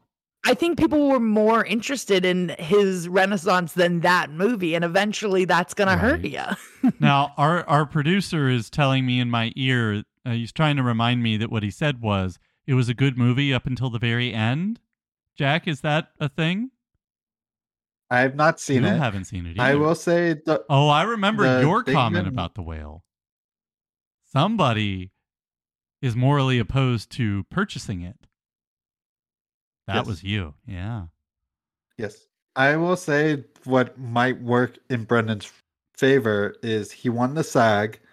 The actors are the biggest representation of voters for the Oscars. Not granted, there are other voters that are not part of SAG, but he did win the SAG. And the Everything Everywhere crew is kind of taking him under their wing. Like they're like championing him. I don't know if you saw, but like because he was the only non Everything Everywhere winner, but from the movie category, he was like off to the side. And they're like, "No, Brendan, you take the photos with us." Like, so I feel like there's something happening where I might actually end up voting for Brendan when I do my ballot. I want Colin to win of the three that have the strongest chance. Colin is the one of those three that's, I think, fading more than Brendan because he hasn't won shit. We are very close to the Academy Awards becoming the A24 Awards, are we not? It's true. Because that's I did not know The Whale was A24 until somebody said it was a SAG sweep for A24. Yeah, if you saw the tattoo on my ass, then you would know that I'm okay with that decision. Okay. I have to say, going back to Best Supporting Actor for a second, Brian Tyree Henry in The Causeway was excellent. That movie's not going to get enough attention because it's the only thing going for it, unfortunately. But I did when that came up on Oscar morning, I was delighted. I love to be surprised. Eventually, I think you're right, Sam. I think like we're starting to see more and more of him in these award shows, and I think it's just a matter of time. Like that is who this person is, and I cannot stress this enough. I also want to say that Judd Hirsch getting nominated for what essentially is like a 10-minute performance in The Fabelmans, just like, but it's a good 10 minutes. It is a good 10 minutes, but it just makes me laugh so hard. It's a better 10 minutes than Brendan has in The Whale. Oh. Ooh, wow. But I do want Brendan Fraser to do good work. I don't begrudge Brendan Fraser an Oscar. I just don't think you should win it if the movie isn't good. So I hope he gets better work. This episode's definitely going to come out before this happens, but I wrote an article for the print copy of Movie John, the upcoming print copy of Movie John, about another Darren Aronofsky movie, one that I think is good. And I just remember at the SAG Awards, Brendan Fraser specifically mentions what it was like to work with a genius filmmaker like Darren Aronofsky. And I also saw something today from a Best Actress nominee that we'll talk about in a moment saying people didn't understand her film. And I'm like, I hope you guys are not drinking the Kool-Aid. I hope you are saying what it is political to say. I don't know, man. I'm kind of afraid to watch this movie. I think we will. But Hong Chow is excellent. I hear that. I think the movie in general is just kind of like misery porn in a relatively uninteresting way. I think Sadie Sink's character is sent from the devil incarnate. I didn't love it, but I do want the best for him. So we'll see. Yeah. The Mummy 4? How many? Yeah, just bring it How back many for have we another I will done? say Mummy movie. Like, come on. there is a lot of goodwill for Brendan Fraser. I went to see this movie in theaters on opening weekend, and the local chapter of the Brendan Fraser fan club had showed up early to pass out packs of tissues. That is nice. So That's that was really nice. That is nice. Okay. My one-line review of the next Best Picture nominee. What a strange episode of Dawson's Creek this was. It needed more Joey. We had Jen from next door as the mom in this one about a boy who was obsessed with Steven Spielberg. I think it needed more Pacey. Personally. Yeah, well, what project doesn't need more? You know, I almost mentioned The Affair when we were talking about Brendan Fraser. There are two actors that were in a bad vehicle together. Boy, oh boy. What did we think of The Fabelmans? We'll start with Megan this time. I really like The Fabelmans. I think The Fabelmans has suffered from it not being what people expected it to be. I think everyone went in going, The Fabelmans is going to be Spielberg's love letter to the movies, you know? And then it was just kind of like a weirdly pubescent divorce story that I was much more interested in because it was that. I think we as society take Spielberg for granted. I think everyone leaves a Spielberg movie and goes, well, obviously that was excellently made, well shot, and stunning. What's he up to next? So I think in in another year with maybe a better, kind of social media blitz, this could have been better. But I think it kind of fell too short for the snobs and was too snobby for a general public. I really agree with you, Megan, about the whole like leaving a Spielberg movie at the theater. There is one exception to that I definitely remember, and I guess the only question I have is he? I wonder if he's going to make another Munich, because boy, is that a Spielberg movie I left the theater not thinking what you said. Munich, I haven't seen. Oh, Tessa hasn't seen it either. I have not seen Jack, it either. Have you seen Munich? Yes. Oh boy. Jack, what did you think of The Fabelmans? Oh, sorry. I was going to say, when people say Munich, my head just goes Bridge of Spies. Oh, yeah. Jack, what did you think of The Fabelmans? I think between this and West Side Story, Spielberg has finally redeemed himself for Ready Player One. Wow. You're like, it took two movies to make up for that one. He is out of. Is that his worst movie, he Jack? Is finally out of director jail. No. What is I think The Post. I think The Post is worse than Ready Player One. Is that a hot take? Wow. Of the ones I've seen, probably the BFG. Oh, that's BFG is pretty bad. That is a Spielberg I forgot movie. about that. Like, in my head, Ready that's Player a Zemeckis movie. Ready Player One is pretty bad, but has some moments. BFG cannot recommend. Okay. Cannot. Could you recommend The Fabelmans? Yes, I really was all in. It was fun. I thought I knew the story before I saw it because I'd seen the documentary about him. Like the story, but and learned about knew about his life, which this movie is mostly pretty accurate to. I thought the acting was well done, by Michelle Williams and Paul Dano, and even Seth Rogen was really good in this movie. I don't think enough people are actually talking about his performance because it's very different than most of the roles he takes. I thought Gabriel Rubel, first time actor, could not be easy to be directed by the person you're basically playing in your first ever movie. The cameo at the very end of the movie was excellent. I'm so glad everyone won the SAG, but we could have had that actor be a SAG winner, which would have been hilarious when you looked at his career when that actor finally hangs it up. So I was definitely big into this movie. I also liked I haven't seen all of Spielberg's movies, but I've seen most of them, and I think it was fun to see little nods to his movies throughout. The Kids on Bikes was obviously E.T. You could see the homages to a career that's gonna come.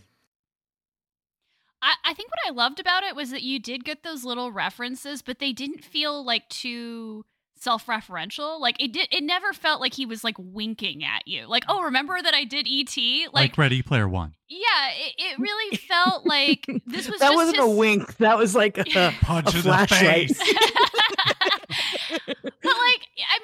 But the thing is that it's his childhood, and so obviously he borrows stuff from his childhood, and that's kind of what it felt like more than it felt like him trying to seed his own films into this movie. But it was, I also liked the fact that even though it wasn't, like you said, Megan, it wasn't really an ode to the cinema, I liked how it was about craft in a lot of ways. And the idea of how he learned his craft and how part of it was his family and part of it was just the way that he would play with pictures and sounds and all of that stuff. And I found that, like you said, way more interesting than thinking about oh, he's a genius and ode to cinema. And his parents want him to be an accountant. I actually think there were only two, just off the top of my head, don't quote me on this. I think there were only two references to classic films in this. There was a reference to Liberty Valance, and there's a reference to They go to see the circus. Greatest What is it? show. The Greatest Show on Greatest Show Earth. on Earth. Greatest show on Earth. Yeah. Yep. There could be more, but those are the two that I remember. And in a movie like this, you would expect there to be a lot more of those, like, and then he was watching, Ben-Hur. You're and then he was expecting watching the end of this. Babylon. Yeah, exactly. But no, I mean, I just thought the restraint in this was so good, I think, for Spielberg especially. And one of those references, the Greatest Show, like that's the movie that was the first movie he ever saw, like in real life with his parents. So like, it wasn't like even like, oh, we're gonna like reference, like he's like, this actually happened. Let me show you what it was like to experience this movie on also the big just screen. love, we can't get too knee deep in the nitty gritty, but I love how like he goes to see the first movie and it's not like his eyes are light and his life has changed. It's like he's scared, and then at home he's like, how did they do that? Yeah. I need to process this fear. I relate so much more to being like obsessed, staying up in your bed. Like I can't fathom how this exists. I just also want to point out, to go back again to the movie everybody hated except for me, Babylon. Slander. Martyr. But by the way, if the Greatest Show on Earth, a movie with elephants that was over 3 hours long, can win Best Picture, y'all could have nominated Babylon. They It's should really have. the same movie, but with Margot Robbie, so objectively So better. Much better. Okay. So let's talk about Lydia Tarr. She's out of line, but she's not wrong. She's innocent. I love Tar. In another year, I think that it's egregious that Cate Blanchett loses this. I think she will because she already has an Oscar, and Michelle Yeoh is fantastic. Yeah, Jack's correct me, she has two. Michelle Yeoh is fantastic, and that movie is a much more universal hit than Tar. But if you watch, like, even just that opening interview scene alone, could anyone do that but Cate? No. She's a superstar. She made me buy trousers. It is influence. Wow. Wow. I don't know what to say to that. I don't know. What were your Wow. thoughts on Tar, Jack? Well, in terms of the influence of the costume, a certain segment of the internet probably was upset this did not get nominated for costume design, because I know many people who watch this movie and are like, I want to dress like Lydia Tarr. I thought this was one of my favorite movies of the year. I think the performance is outstanding. Again, like if she won the Oscar, I want Michelle Yeoh to win. But if Cate Blanchett pulled it off, I can't be too upset. It is definitely one of the best performances of this decade, of this century. It's a movie that definitely sticks with you. I thought it was well done. It was well, like, just shot well, and the music, or like the sound of the movie was like, from the music being played to like the sounds you hear, like it's just a movie that definitely could live in, and it's also the best movie made by a cast member of Twister. I was going to ask if Sam would allow me to make a very cheesy joke. Yes, please. I'll allow it. Okay. Jack, would you say Cate is a star? I love it. Ooh. I love Not it. to encroach on your territory. I like what you said about sound design, Jack, because friend of the podcast, Melissa, on another podcast, Wild Pretty Things, said that Tar should win Best Sound Design just for the sound that happens when Cate Blanchett's head hits the ground in that one scene. Just for that, she should win, or the movie should win. Oh, man. I have to say, I loved this movie too. This movie feels like a really excellent film version of the meme "The Worst Person You Know" has like made an excellent Made a great point. Yeah, that it feels like that is what this movie is. I did want to ask though, because I've seen several people say this, and I have to agree with them. This film is a horror movie. Is that 100%. thoughts that you all 100%. have had? It's like, I mean, it's structured like a ghost story. Like Yeah. it's Spooky. Well, as a person who's, often trying to get canceled on the internet, it is definitely a horror movie. See my future right in front of me. Sam, what did you think of Tar? I like the horror movie element of it. It's a movie that could have very easily been very bad because it could have been very pretentious and over the top. It could have been very pretentious and heavy-handed. It could have been, but no, it was pretentious and this movie. So, which is fine. There's nothing, so good. But here's the thing: there's nothing wrong with making a pretentious movie. But it knows it's pretentious. Exactly. But it doesn't undercut it. It is like earnestly pretentious, but also because you watch it and you're like, spoiler alert, you're like, let her play Mars 5th. Right. Come on, we're so close. Yes. This is okay. So the movie, the past nominee and winner that I would compare Tar to is actually Green Book. Because no. Why would you do that? Because the directors of both of those movies think they're saying something, and they say it in the most pretentious way possible. The difference is Tar is good. Well, and I think too, and I really like that you brought up the idea of earnestness, Megan, because I think that we're finally getting over the horror that has been the last 10 years of like not earnest, ironic cinema with their Joss Whedon type dialogue and their Dan Harmon type dialogue, and which I'm not like complaining about Dan Harmon, but like the point is that we lost sight of like how good earnest movies can be, and I think we're finally starting to get these like crops of films that are like, no, like let's actually take this seriously. Let's lean into this vibe. Everything, everywhere, all at once. And I think also I was worried after last year. Because Coda won last year, and I was almost worried there'd kind of be this backlash of like, okay, well, that's like too treacly, too sugary. Like, let's kind of pivot all the way back to, whatever the opposite end of that is. And then for, a lot of the frontrunners to just be like very straightforward, earnest movies, like even Fabelmans, et cetera, et cetera. Banshees, say what you will about existentialism, I do think is coming from a very human place and isn't trying to be smarter than you. I think the one that's the most sarcastic here is Triangle of Sadness. Yeah. This whole conversation reminds me of the best line that Mike Judge ever wrote from Idiocracy. We need to get back to thinking about not just who farted, but why?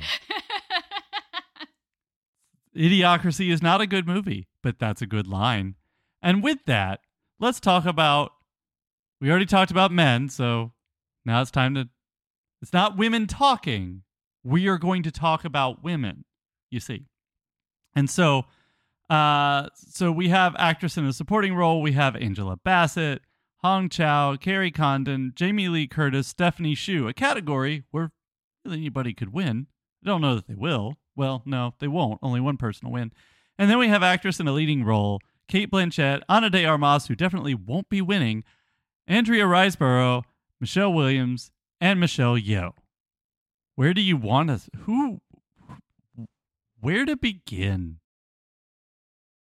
So in supporting, I'm hoping, the only one I can't speak about is Hong Chow because I've not seen The Whale. Of the other 4 movies I have seen, I'd be happy with any of those 4 winning. It'd be awesome if Angela Bassett won, just because it would be, I think there's a certain segment of movie people who are very anti-Marvel movies, so it'd kind of shake that system up. But if somehow Stephanie Hsu won, I obviously would be super excited. If Jamie Lee Curtis pulled it off, I'd be excited. I don't think Carrie Condon's actually gonna win. I think her winning at the BAFTAs was more of reflection of the BAFTAs than her chances elsewhere. I thought she did a really good job in the movie. I just don't think she's actually gonna pull it off. And then with lead actress, it's definitely between Michelle Yeoh and Kate Blanchett, and I think Michelle's gonna pull it off. Just the momentum's kind of going her way. I think Kate Blanchett's kind of starting to like support that decision, like not intentional or not obviously, but like she's kind of. I do feel like I Kate's think, like, no, okay. yeah, and then Yeah. Ana de Armas's nomination kind of feels like the same way Rami Malek's was for Bohemian Rhapsody for dealing like nominated because they had to deal with a problematic filmmaker and survived the movie. I don't think she's gonna win like he did. That was a weird year for Best Actor, but I think her nomination was partially a reflection of like you had to go through hell to make this movie, and so She should we're get a gonna special reward you award. because Like, Mhm. not Yes. supporting or not best lead. She should- just her She own should award. get a check. She doesn't need Yeah. an Really, award. really quick fun fact about Ana de Armas and Michelle Yeoh. 2 Bond girls nominated for Oscars in the same category. And I know what you're thinking. Sam, did you look up to see how many Bond girls have won Oscars? Why, yes. Yes, I have. The answer is 1 or 2, depending on whether you believe Never Say Never Again is a Bond film. We don't, so Kim Basinger's award means nothing here. Halle Berry. Yeah. So there's a very good chance 2 Bond girls will be Oscar winners I'm excited. soon. Jack, we also have to talk about Yes. Andrea Riseborough. if you insist. The Academy does. I did say when I saw this movie in my review that she will probably get a nomination for something, and I guess this is the something. She's a great actress. She does lots of great roles. It really sucks for her that this is the movie she got nominated for, and there was a lot of shady things that happened with her nomination, and it also came at the expense of 2 black women. So it's a whole murky. Like, I don't fault her. I fault a lot of people around her for putting her in this situation because there was no. This is a movie that, like, made sense for it being an Indie Spirit nomination. It does not, in my mind, make sense to be an Oscar nomination, and it really sucks that 2 really talented actresses got kicked out because of her and Ana de Armas, but Ana de Armas is a more traditional movie that I could see if gotten nomination. I know some more people are angry at Ana getting nominated. I'm more upset about the 2 Leslie marketing or whatever the shady dealings that happened. Megan, what do you think about Best Supporting Actress and Best Actress? Yeah, I mean, regarding to Leslie, imagine my surprise when this was nominated and I go to Letterboxd to see where I can watch it, and I found I already had. So it had been like a year, so that's not my fault. So I didn't rewatch it. I guess I gave it a 3. It was a fine movie. Didn't stick out to me at the time. I saw it at a festival, so who's to say what the state of my brain was at the time? But that was crazy. I do feel like, a lot of the conversations happening after that, were probably good exercises for the Academy to have, given how it all went down. I don't think that, it's not like they could take it back at the point it's happened, but it was, I do think it probably has opened a lot of examination to, how these nominations come to be. Michelle or Kate, I'm thrilled for either of them. Supporting actress, I love Angela Bassett. I'll be thrilled if she won. I didn't love Black Panther Wakanda Forever. I thought it paled in comparison to Black Panther, but I will say she was burning the house down and, was kind of the only excellent performance in that movie. If I prefer to think of this as Hong Chau's nomination for her line of tortillas in the menu. And Nice. I don't foresee me getting upset about anything happening here unless Andrea Riseborough or Ana de Armas wins. I mean, come on, Blonde, really? Really. Blonde. You guys all watched Blonde and were we like, did. We watched that. Oh my God. For me, I mean, I really feel like Michelle Yeoh has this. I'd be shocked if she didn't. And to me, it feels very nice because Michelle Yeoh she's just such an icon. Like, probably more in Hong Kong than she is here, but still. With Best Supporting Actress, I actually am going to predict that Jamie Lee Curtis gets this award because I think that she's like the person that everybody kind of can agree on. She's like their publicity team single-handedly also. Yeah. Like Yeah. she talks about it. She's out there just like, on the press tours, hyping up everyone else. Yeah. And when you look at like the past couple years of Oscars, like some of the most successful movies are ones that have been promoting as a unit. Like Coda, they were all like on all the press tours together. Parasite, they were all together. I think that's really benefiting from them this go round. Yeah, I mean, I would of course prefer Angela Bassett or Stephanie Hsu to win, but I have a feeling it's going to be Jamie Lee Curtis. I don't think so. And I'm going to play the age card here. As always. No, Angela Bassett is winning an award for those arms in What's Love Got to Do with It. She was snubbed the first time, and she's going to win this time. It is like one of those things where it's hard to be biased when it's just like some of the most beautiful people in the world. Right. Like, yeah. I'm just like saying it's like Angela Bassett sitting next to Anna Armas and Michelle Yeoh, and I'm like, okay. I honestly think, I mean, that is a serious take. I think that anybody who picks, I feel like there's a 100% chance that anybody who's not picking Angela Bassett in this category, they haven't seen What's Love Got to Do with It. That's my thought on that, is that this is a victory lap for a movie she should have won an Oscar before. Not that she's not deserving for this role, because she is. She'll also win it because Chadwick didn't. By the way, this is a weird makeup award for that, too. Right? Because Black Panther 2 is a movie in his memory. They make that very clear. I really hope that Michelle Yeoh wins, too. I think she will. She deserves it. Yeah. Okay. I was just going to say there are 3 MCU actors in the supporting actress field. Did you know that? Is that 5 total across the actors, or are there more? No, there's more. Michelle Yeoh is in 2 Marvel movies in 2 different roles, and then Cate Blanchett. Hey, Key's in joining the MCU. All 3 villains of the most recent Batman movie are nominated. All 3 of them. I'm just now realizing that. All 3 of them, including the one you just see in a, throwaway scene. Even he got, hey, his character also got thrown away in the movie. Hey. And Paul Dano almost got nominated. Yeah. We're having fun now. Speaking of fun, let's talk about the movie that everyone laughed at me.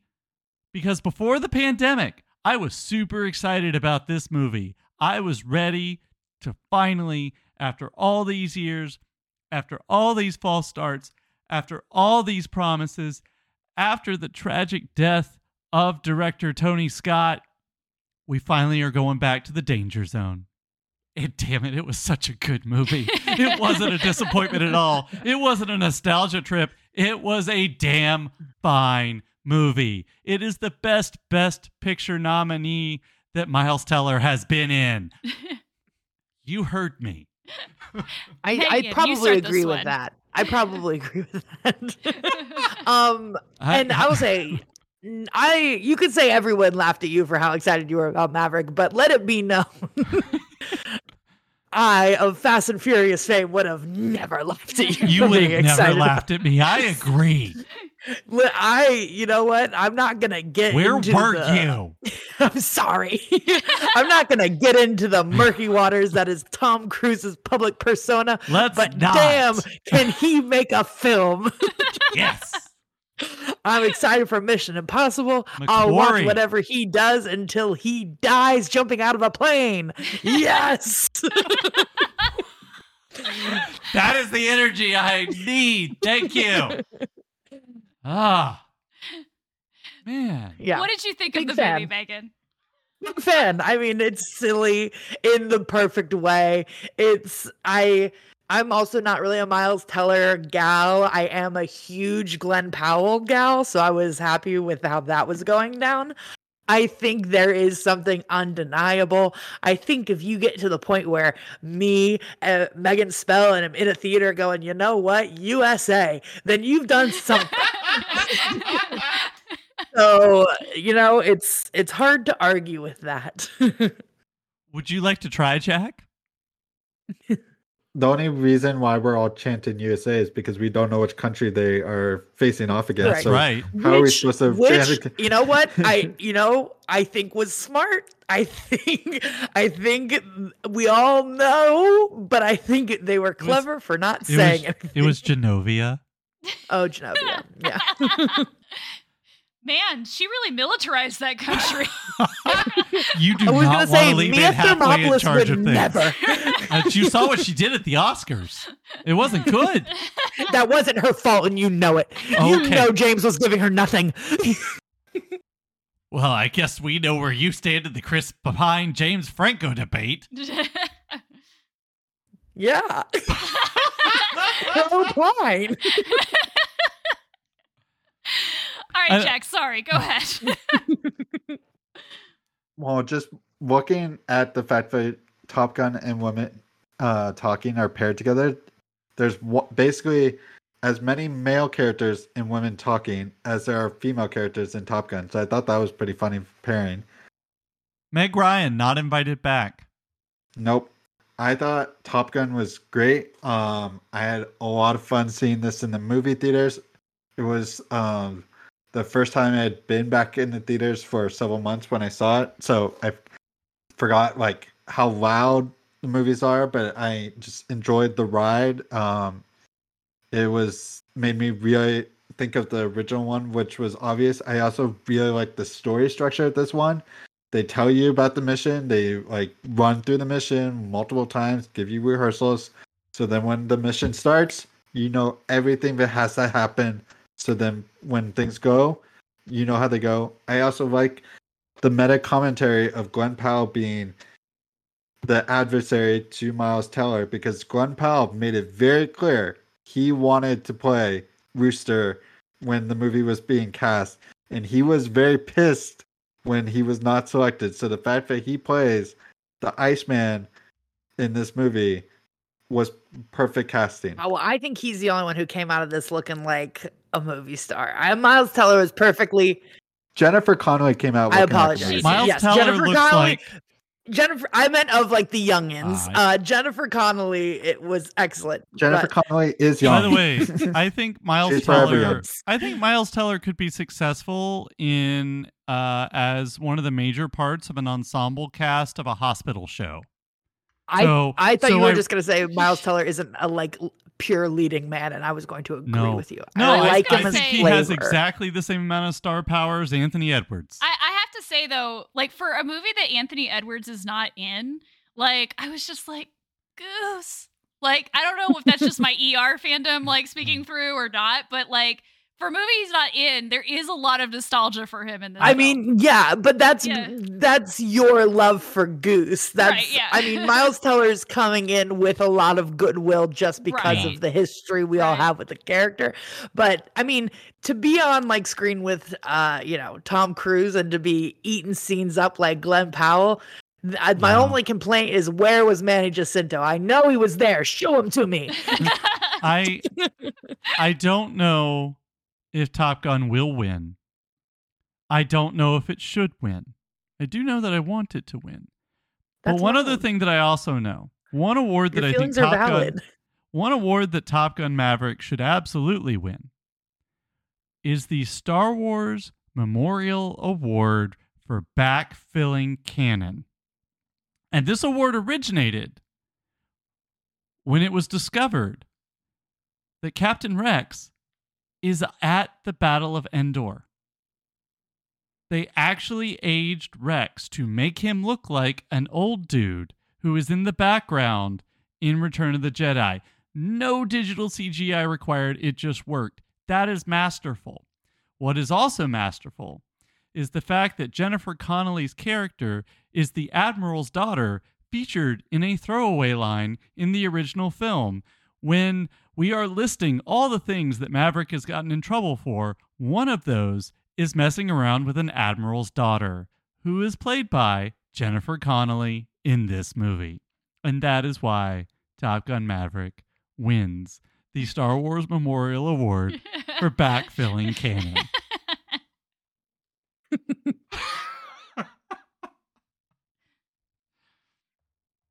And now let's talk about women talking. Ben Whishaw can't. Completely different vibe. Again, and I've already made one Ben Whishaw Polar reference. opposite. I just want to say Ben Whishaw can be the token man in my life. It's true. Yeah, It's I'll very take true. Paddington. I'll take him. I love Paddington. Who doesn't? He's also Q. He's Q and Paddington. Jack, Ooh, why that don't would be Ultimate fun. soft boy. Jack, why don't you start with this one? I was shocked how much I really liked this movie. Like, I knew what the movie was going to be about. I knew that there was a good chance that I was going to like this movie, but I really liked this movie. I thought the performances of all the actresses and Ben did a great job. I thought I knew there was going to be different characters were going to have different opinions, and they obviously were going to have to debate and discuss, but I thought they sold their views on it and why they're making the decisions they're trying to make throughout the movie. Very well done. I thought I even liked the cinematography. A lot of people don't like the cinematography. They think it looks awful. I liked it. I don't care what other people think. I want Sarah Polley to win that Oscar for Best Adapted Screenplay. Give it to her. She deserved more nominations. So I am rooting for this movie in Adapted Screenplay. I wish Jessie Buckley was in the supporting actress category. But that's all my rambling thoughts on this movie. Megan, what did you think about women talking? For now. Okay, I'm going to start off by saying, Jack, I agree with the cinematography choice, actually, because I think if you look at it through the lens of, in theory, this is a very picturesque place. You have this open air, open fields, but it's kind of been tainted by, their view of things, and they can't see it as an idyllic society anymore. I think it would be crazy if it was just beautiful sunlight and blue skies and et cetera, et cetera. So I agree with you on that.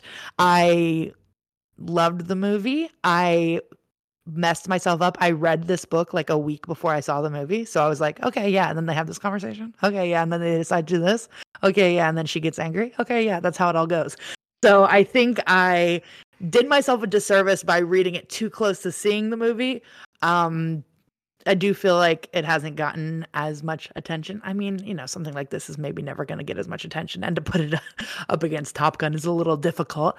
But I was a fan, and I agree. And I think it will win Adapted Screenplay. I think Sarah Polley has a lot of good clout in the room.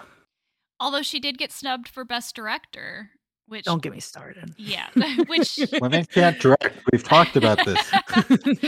They can talk. What do you mean They a can't direct. woman director? You're saying these things That's and I don't so- understand. Yeah, no, I understand. We all saw that one. Women can't It's direct. not the I- Fable Women's.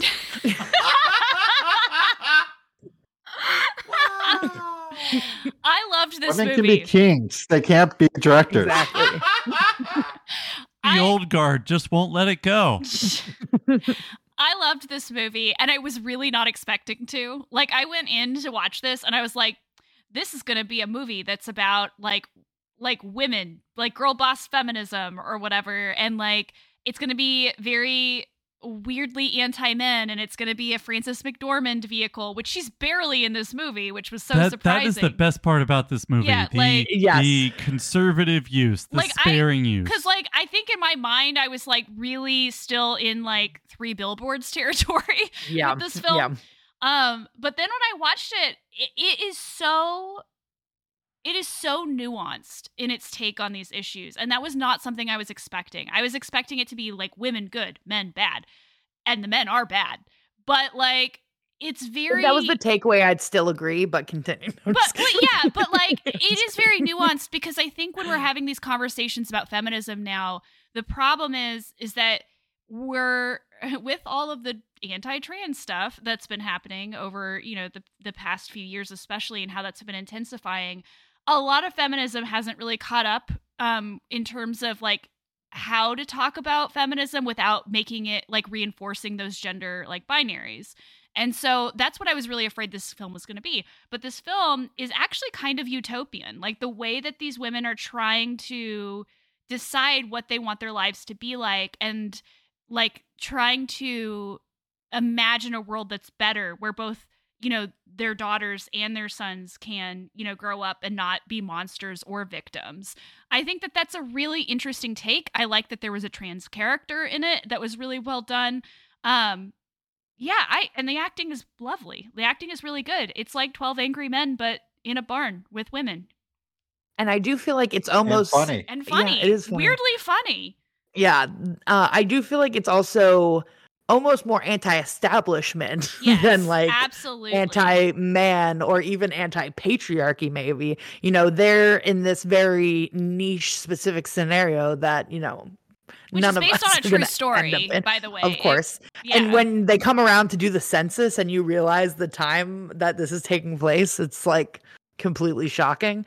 Yeah. But I agree. I think it's so thoughtful, and it's not, I think it'd be really easy to make this movie and either make them like angels or make them like simpletons. And I think they all come off so authentic and real.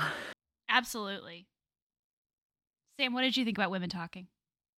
I think it's okay to say I recognize all the good things about it and that it's a good film. I just didn't stand out to you care. Same way. No. Fair. That doesn't take away from anything anybody said. I haven't heard a thing I disagree with. Meh. It's fine. You hate women. No big deal. I do. It's fine. It's like Frances McDormand's character in the film. You're just like Frances McDormand. As soon as it flipped over from loathing to self-loathing, it was really interesting. Anyway, speaking of, I guess, the last category we're going to talk about in full tonight before we wrap things up. Are you sure? It's only been 2 hours. Yeah. Which is what you say when you're watching a good documentary. Yeah, I worked with what I had. The nominees for Best Documentary Feature Film this year are All That Breathes, All the Beauty and the Bloodshed, Fire of Love, A House Made of Splinters, and Navalny. We've actually managed to watch all of these except for House Made of Splinters, which we haven't gotten to yet. Tessa, we never start with you. Oh. Yeah. Start with me? Let me catch you off guard. Okay. This was a good year for documentaries. The only one, I haven't seen A House Made of Splinters. The only one I actively, and I didn't dislike it, I was uncomfortable with parts of it, was Navalny, which is very clearly CNN propaganda. But like an interesting CNN propaganda. But the three of these 5 are just so excellent. All That Breathes, All the Beauty and the Bloodshed, and Fire of Love are just all 3 of them are just amazingly good documentaries. All That Breathes was a documentary that I wasn't expecting it to be about what it was about. Like the premise is very straightforward, but it actually ends up being a lot about climate change and how we interact with our environment and how we take care of our environment, or how that environment tries to adapt to things. It's also about like, what do you do when no one else cares about something that you can see is very important? So very, very well done documentary. Plus the again, documentaries that have 2 people going about their lives, but they have really good chemistry is always like a plus. And that's something that happens in All That Breathes. Same thing with Fire of Love, of course. What are they called? Volcanologists? Is that their term? Volcanologists in love. Like what else do you want out of a movie? Like I was so charmed. It was so cool. And like it's beautiful and it's like weirdly romantic that these two people found each other and like bonded over this one thing that they're both obsessed with, but it worked for them. All good stuff. And I learned a lot about volcanoes. But I think the one that I think should win and I think has a good chance of winning is All the Beauty and the Bloodshed. You really think that? I didn't know you thought that. Yeah. I'm surprised. Again, this movie I think will win just because of what it's about. And the fact that we've been talking so much about opioids in the US and how the Sackler family specifically was responsible for a lot of misuses of opioids. Honestly, that wasn't the most interesting part of the film for me. It was her life and her involvement in the LGBTQ community, which is kind of the big middle third of that film. It's very well done.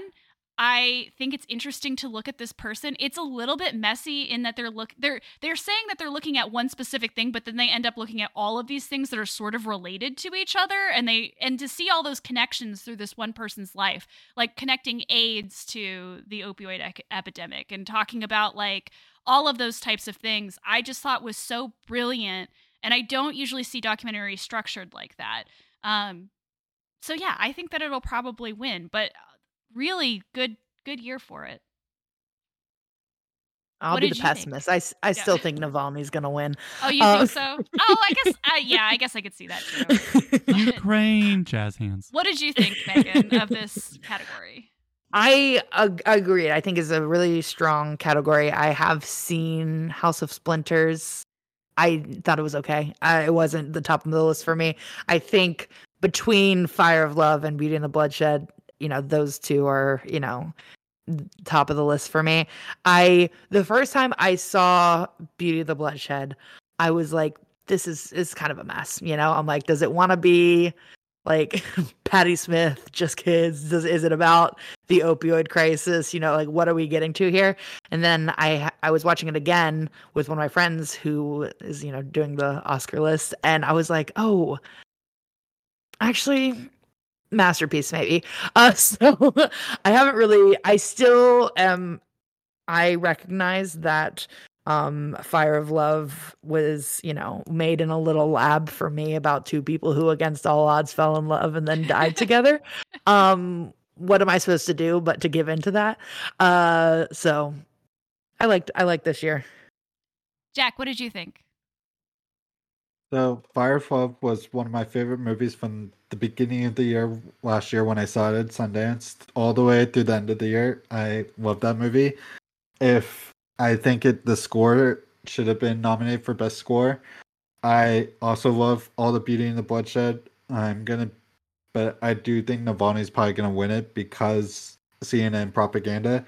I will say with that movie that the call that Navalny has with one of the people that poisoned him does make the documentary all worth seeing, because I think that was like the fact that they got that. I think I was watching that and I'm like, they just won the Oscar because and it's also like Navalny's like the one that my parents watched and called me about, like it's out there.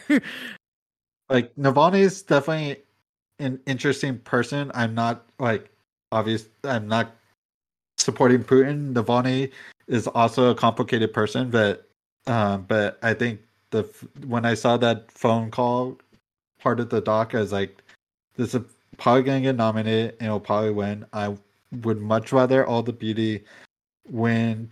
I'd like Fire of Love would be the one I'd vote for, but All the Beauty would be probably the one I'd be kind of more excited to win over Fire of Love, just because it is the story it tells, the way it goes about it is more unique than I feel like the other four documentaries, including Fire of Love, which again was one of my favorite movies of last year. And I do feel like All the Beauty has the momentum. Like, I think if anyone's going to take Navalny, I think that's the one, but I still think it's a long shot. Yeah, you're probably right. We watched, because we were watching movies for the Indie Spirit Awards, we also watched a film called The Cathedral as well. And, seeing those movies so close together, I realized what I liked best about All the Beauty and the Bloodshed is not something that's come up yet. It's the story. There's a really stealth story happening in this documentary about her sister.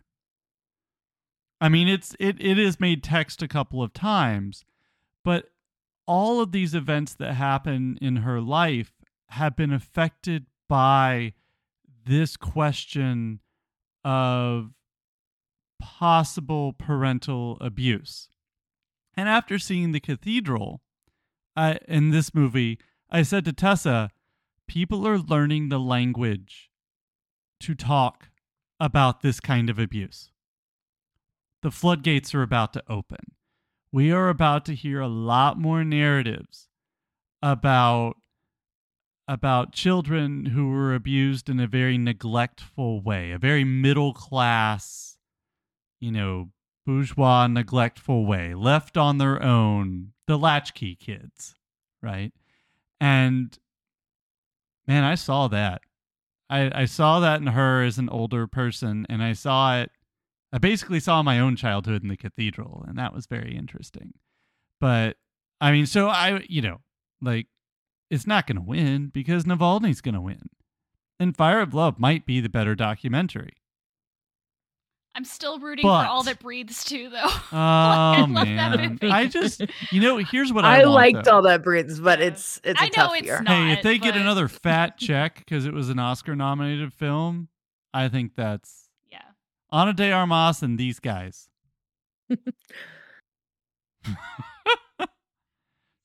All right, this is it. It's our final thought segment. It's your last chance to air all the hot takes you haven't aired yet.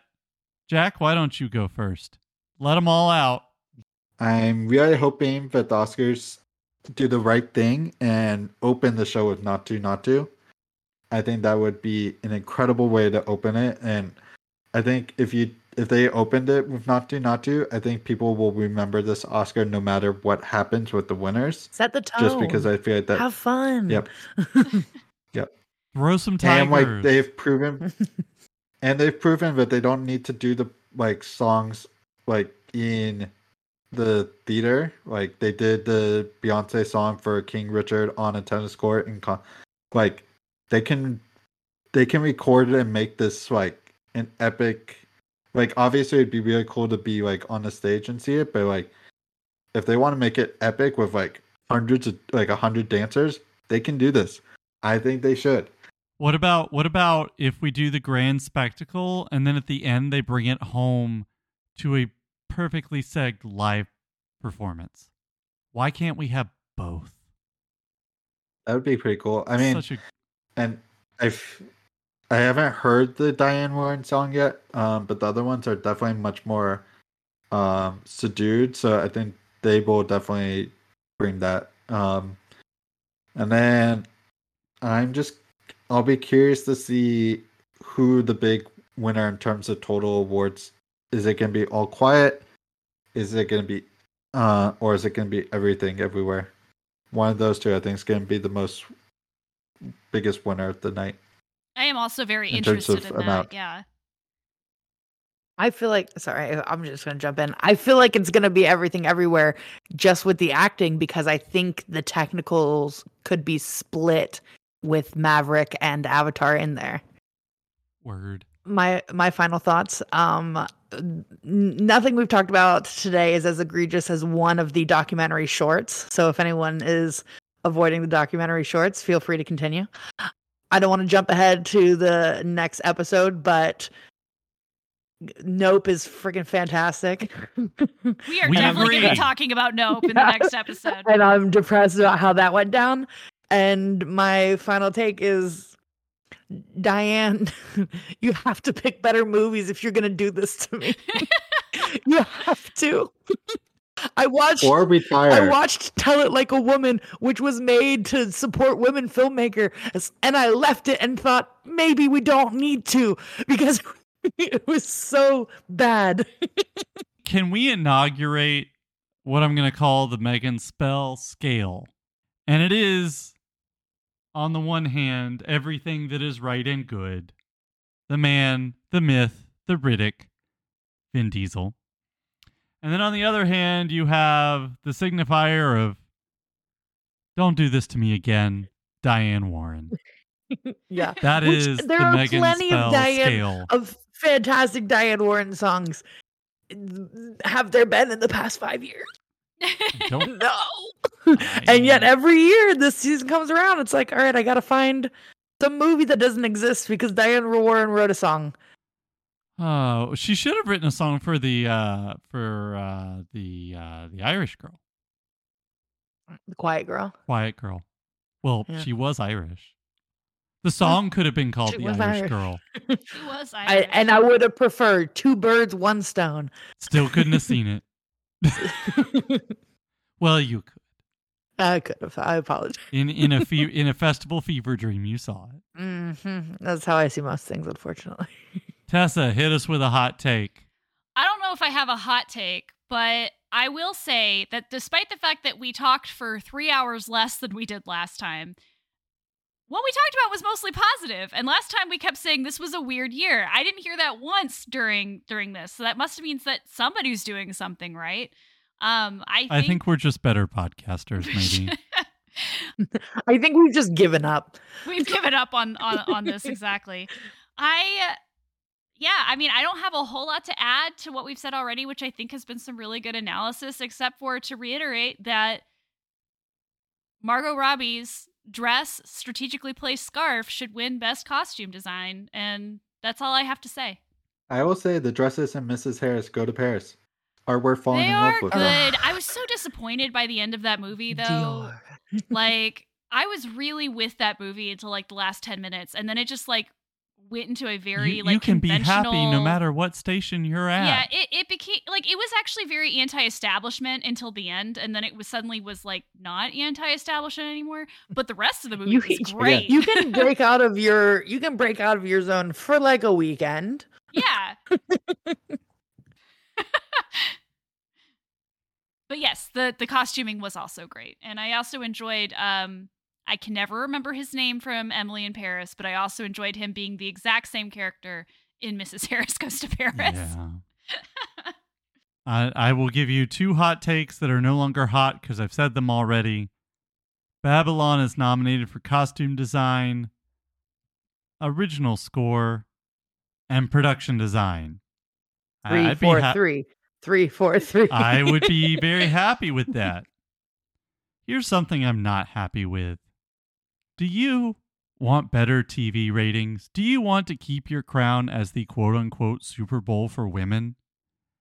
Well, sir, make sure people can see the nominees before the ceremony on their TV. I don't care what the nanny says. Just because Fran Drescher wants the pandemic to be over doesn't make it so. This isn't difficult. You know what else isn't difficult? Next time, Ryan's going to join us to talk about the movies that should have been nominated but weren't. Again, this isn't difficult, especially when you're talking about The Woman King and Nope. Join us as we get our ahem vengeance. That was a Decision to Leave reference because I he understand, made the yes. Vengeance trilogy. Jack, where can people find you online? They can find me at Twitter, Jack Tweets Wife, and at Letterboxd at Jack Loves Cinema. Megan. I am everywhere at Spell Megan. Tessa. You can find me on Twitter, Letterboxd, and Storygraph at The Bi Paradox. I almost forgot what I was saying for a second. I'm Rod Burgundy. You can also find me on my other podcast, Nanny Ogg's Book Club, where my friend Nigel and I are reading through all of Terry Pratchett's Discworld novels. You can find that on Twitter at Nanny's Book Club. You can find me on Twitter at Sam_Morris9. You can find me on Letterboxd and Storygraph at Melody Valentine. You can find writing from Tessa and myself as well as our producer Ryan Obbs on moviejawn.com. That's movie, JAWN.com. Feel free to join the 2023 Humble Book Club, also on Storygraph. Feel free to also join our Discord, the link for which is in the episode notes. We're also going to be having an Oscars watch party on our Discord. We're going to be having an Oscar watch party. Please join that for the night of the Oscars. I had no idea. Yeah. Cool. Woo! We're going to do predictions. It's going to be fun. Chaos, chaos, chaos. I just want to point out that at least since the La La Land Moonlight Oscars, I have won every single Oscar pool every year. Will year. it continue? No, it won't, because I've said that out loud. We'd like to know yourself. Yeah, I know, right? We'd like to know your I'll start being right about something else that ultimately doesn't matter for a long time. We'd like to know your thoughts on this year's Academy Award nominees, or what you'd like for us to talk about on future episodes, or what you'd like for the Academy to get right. Anything and everything. Hit us. You can find us on Twitter at Monkey Backlog. You can join our Discord community. Check the show notes. You can also email us at monkeyoffmybacklog@gmail.com. Please take a moment to rate or review our show wherever you listen to podcasts. Get that monkey off your back. Yay! Yay. We did it!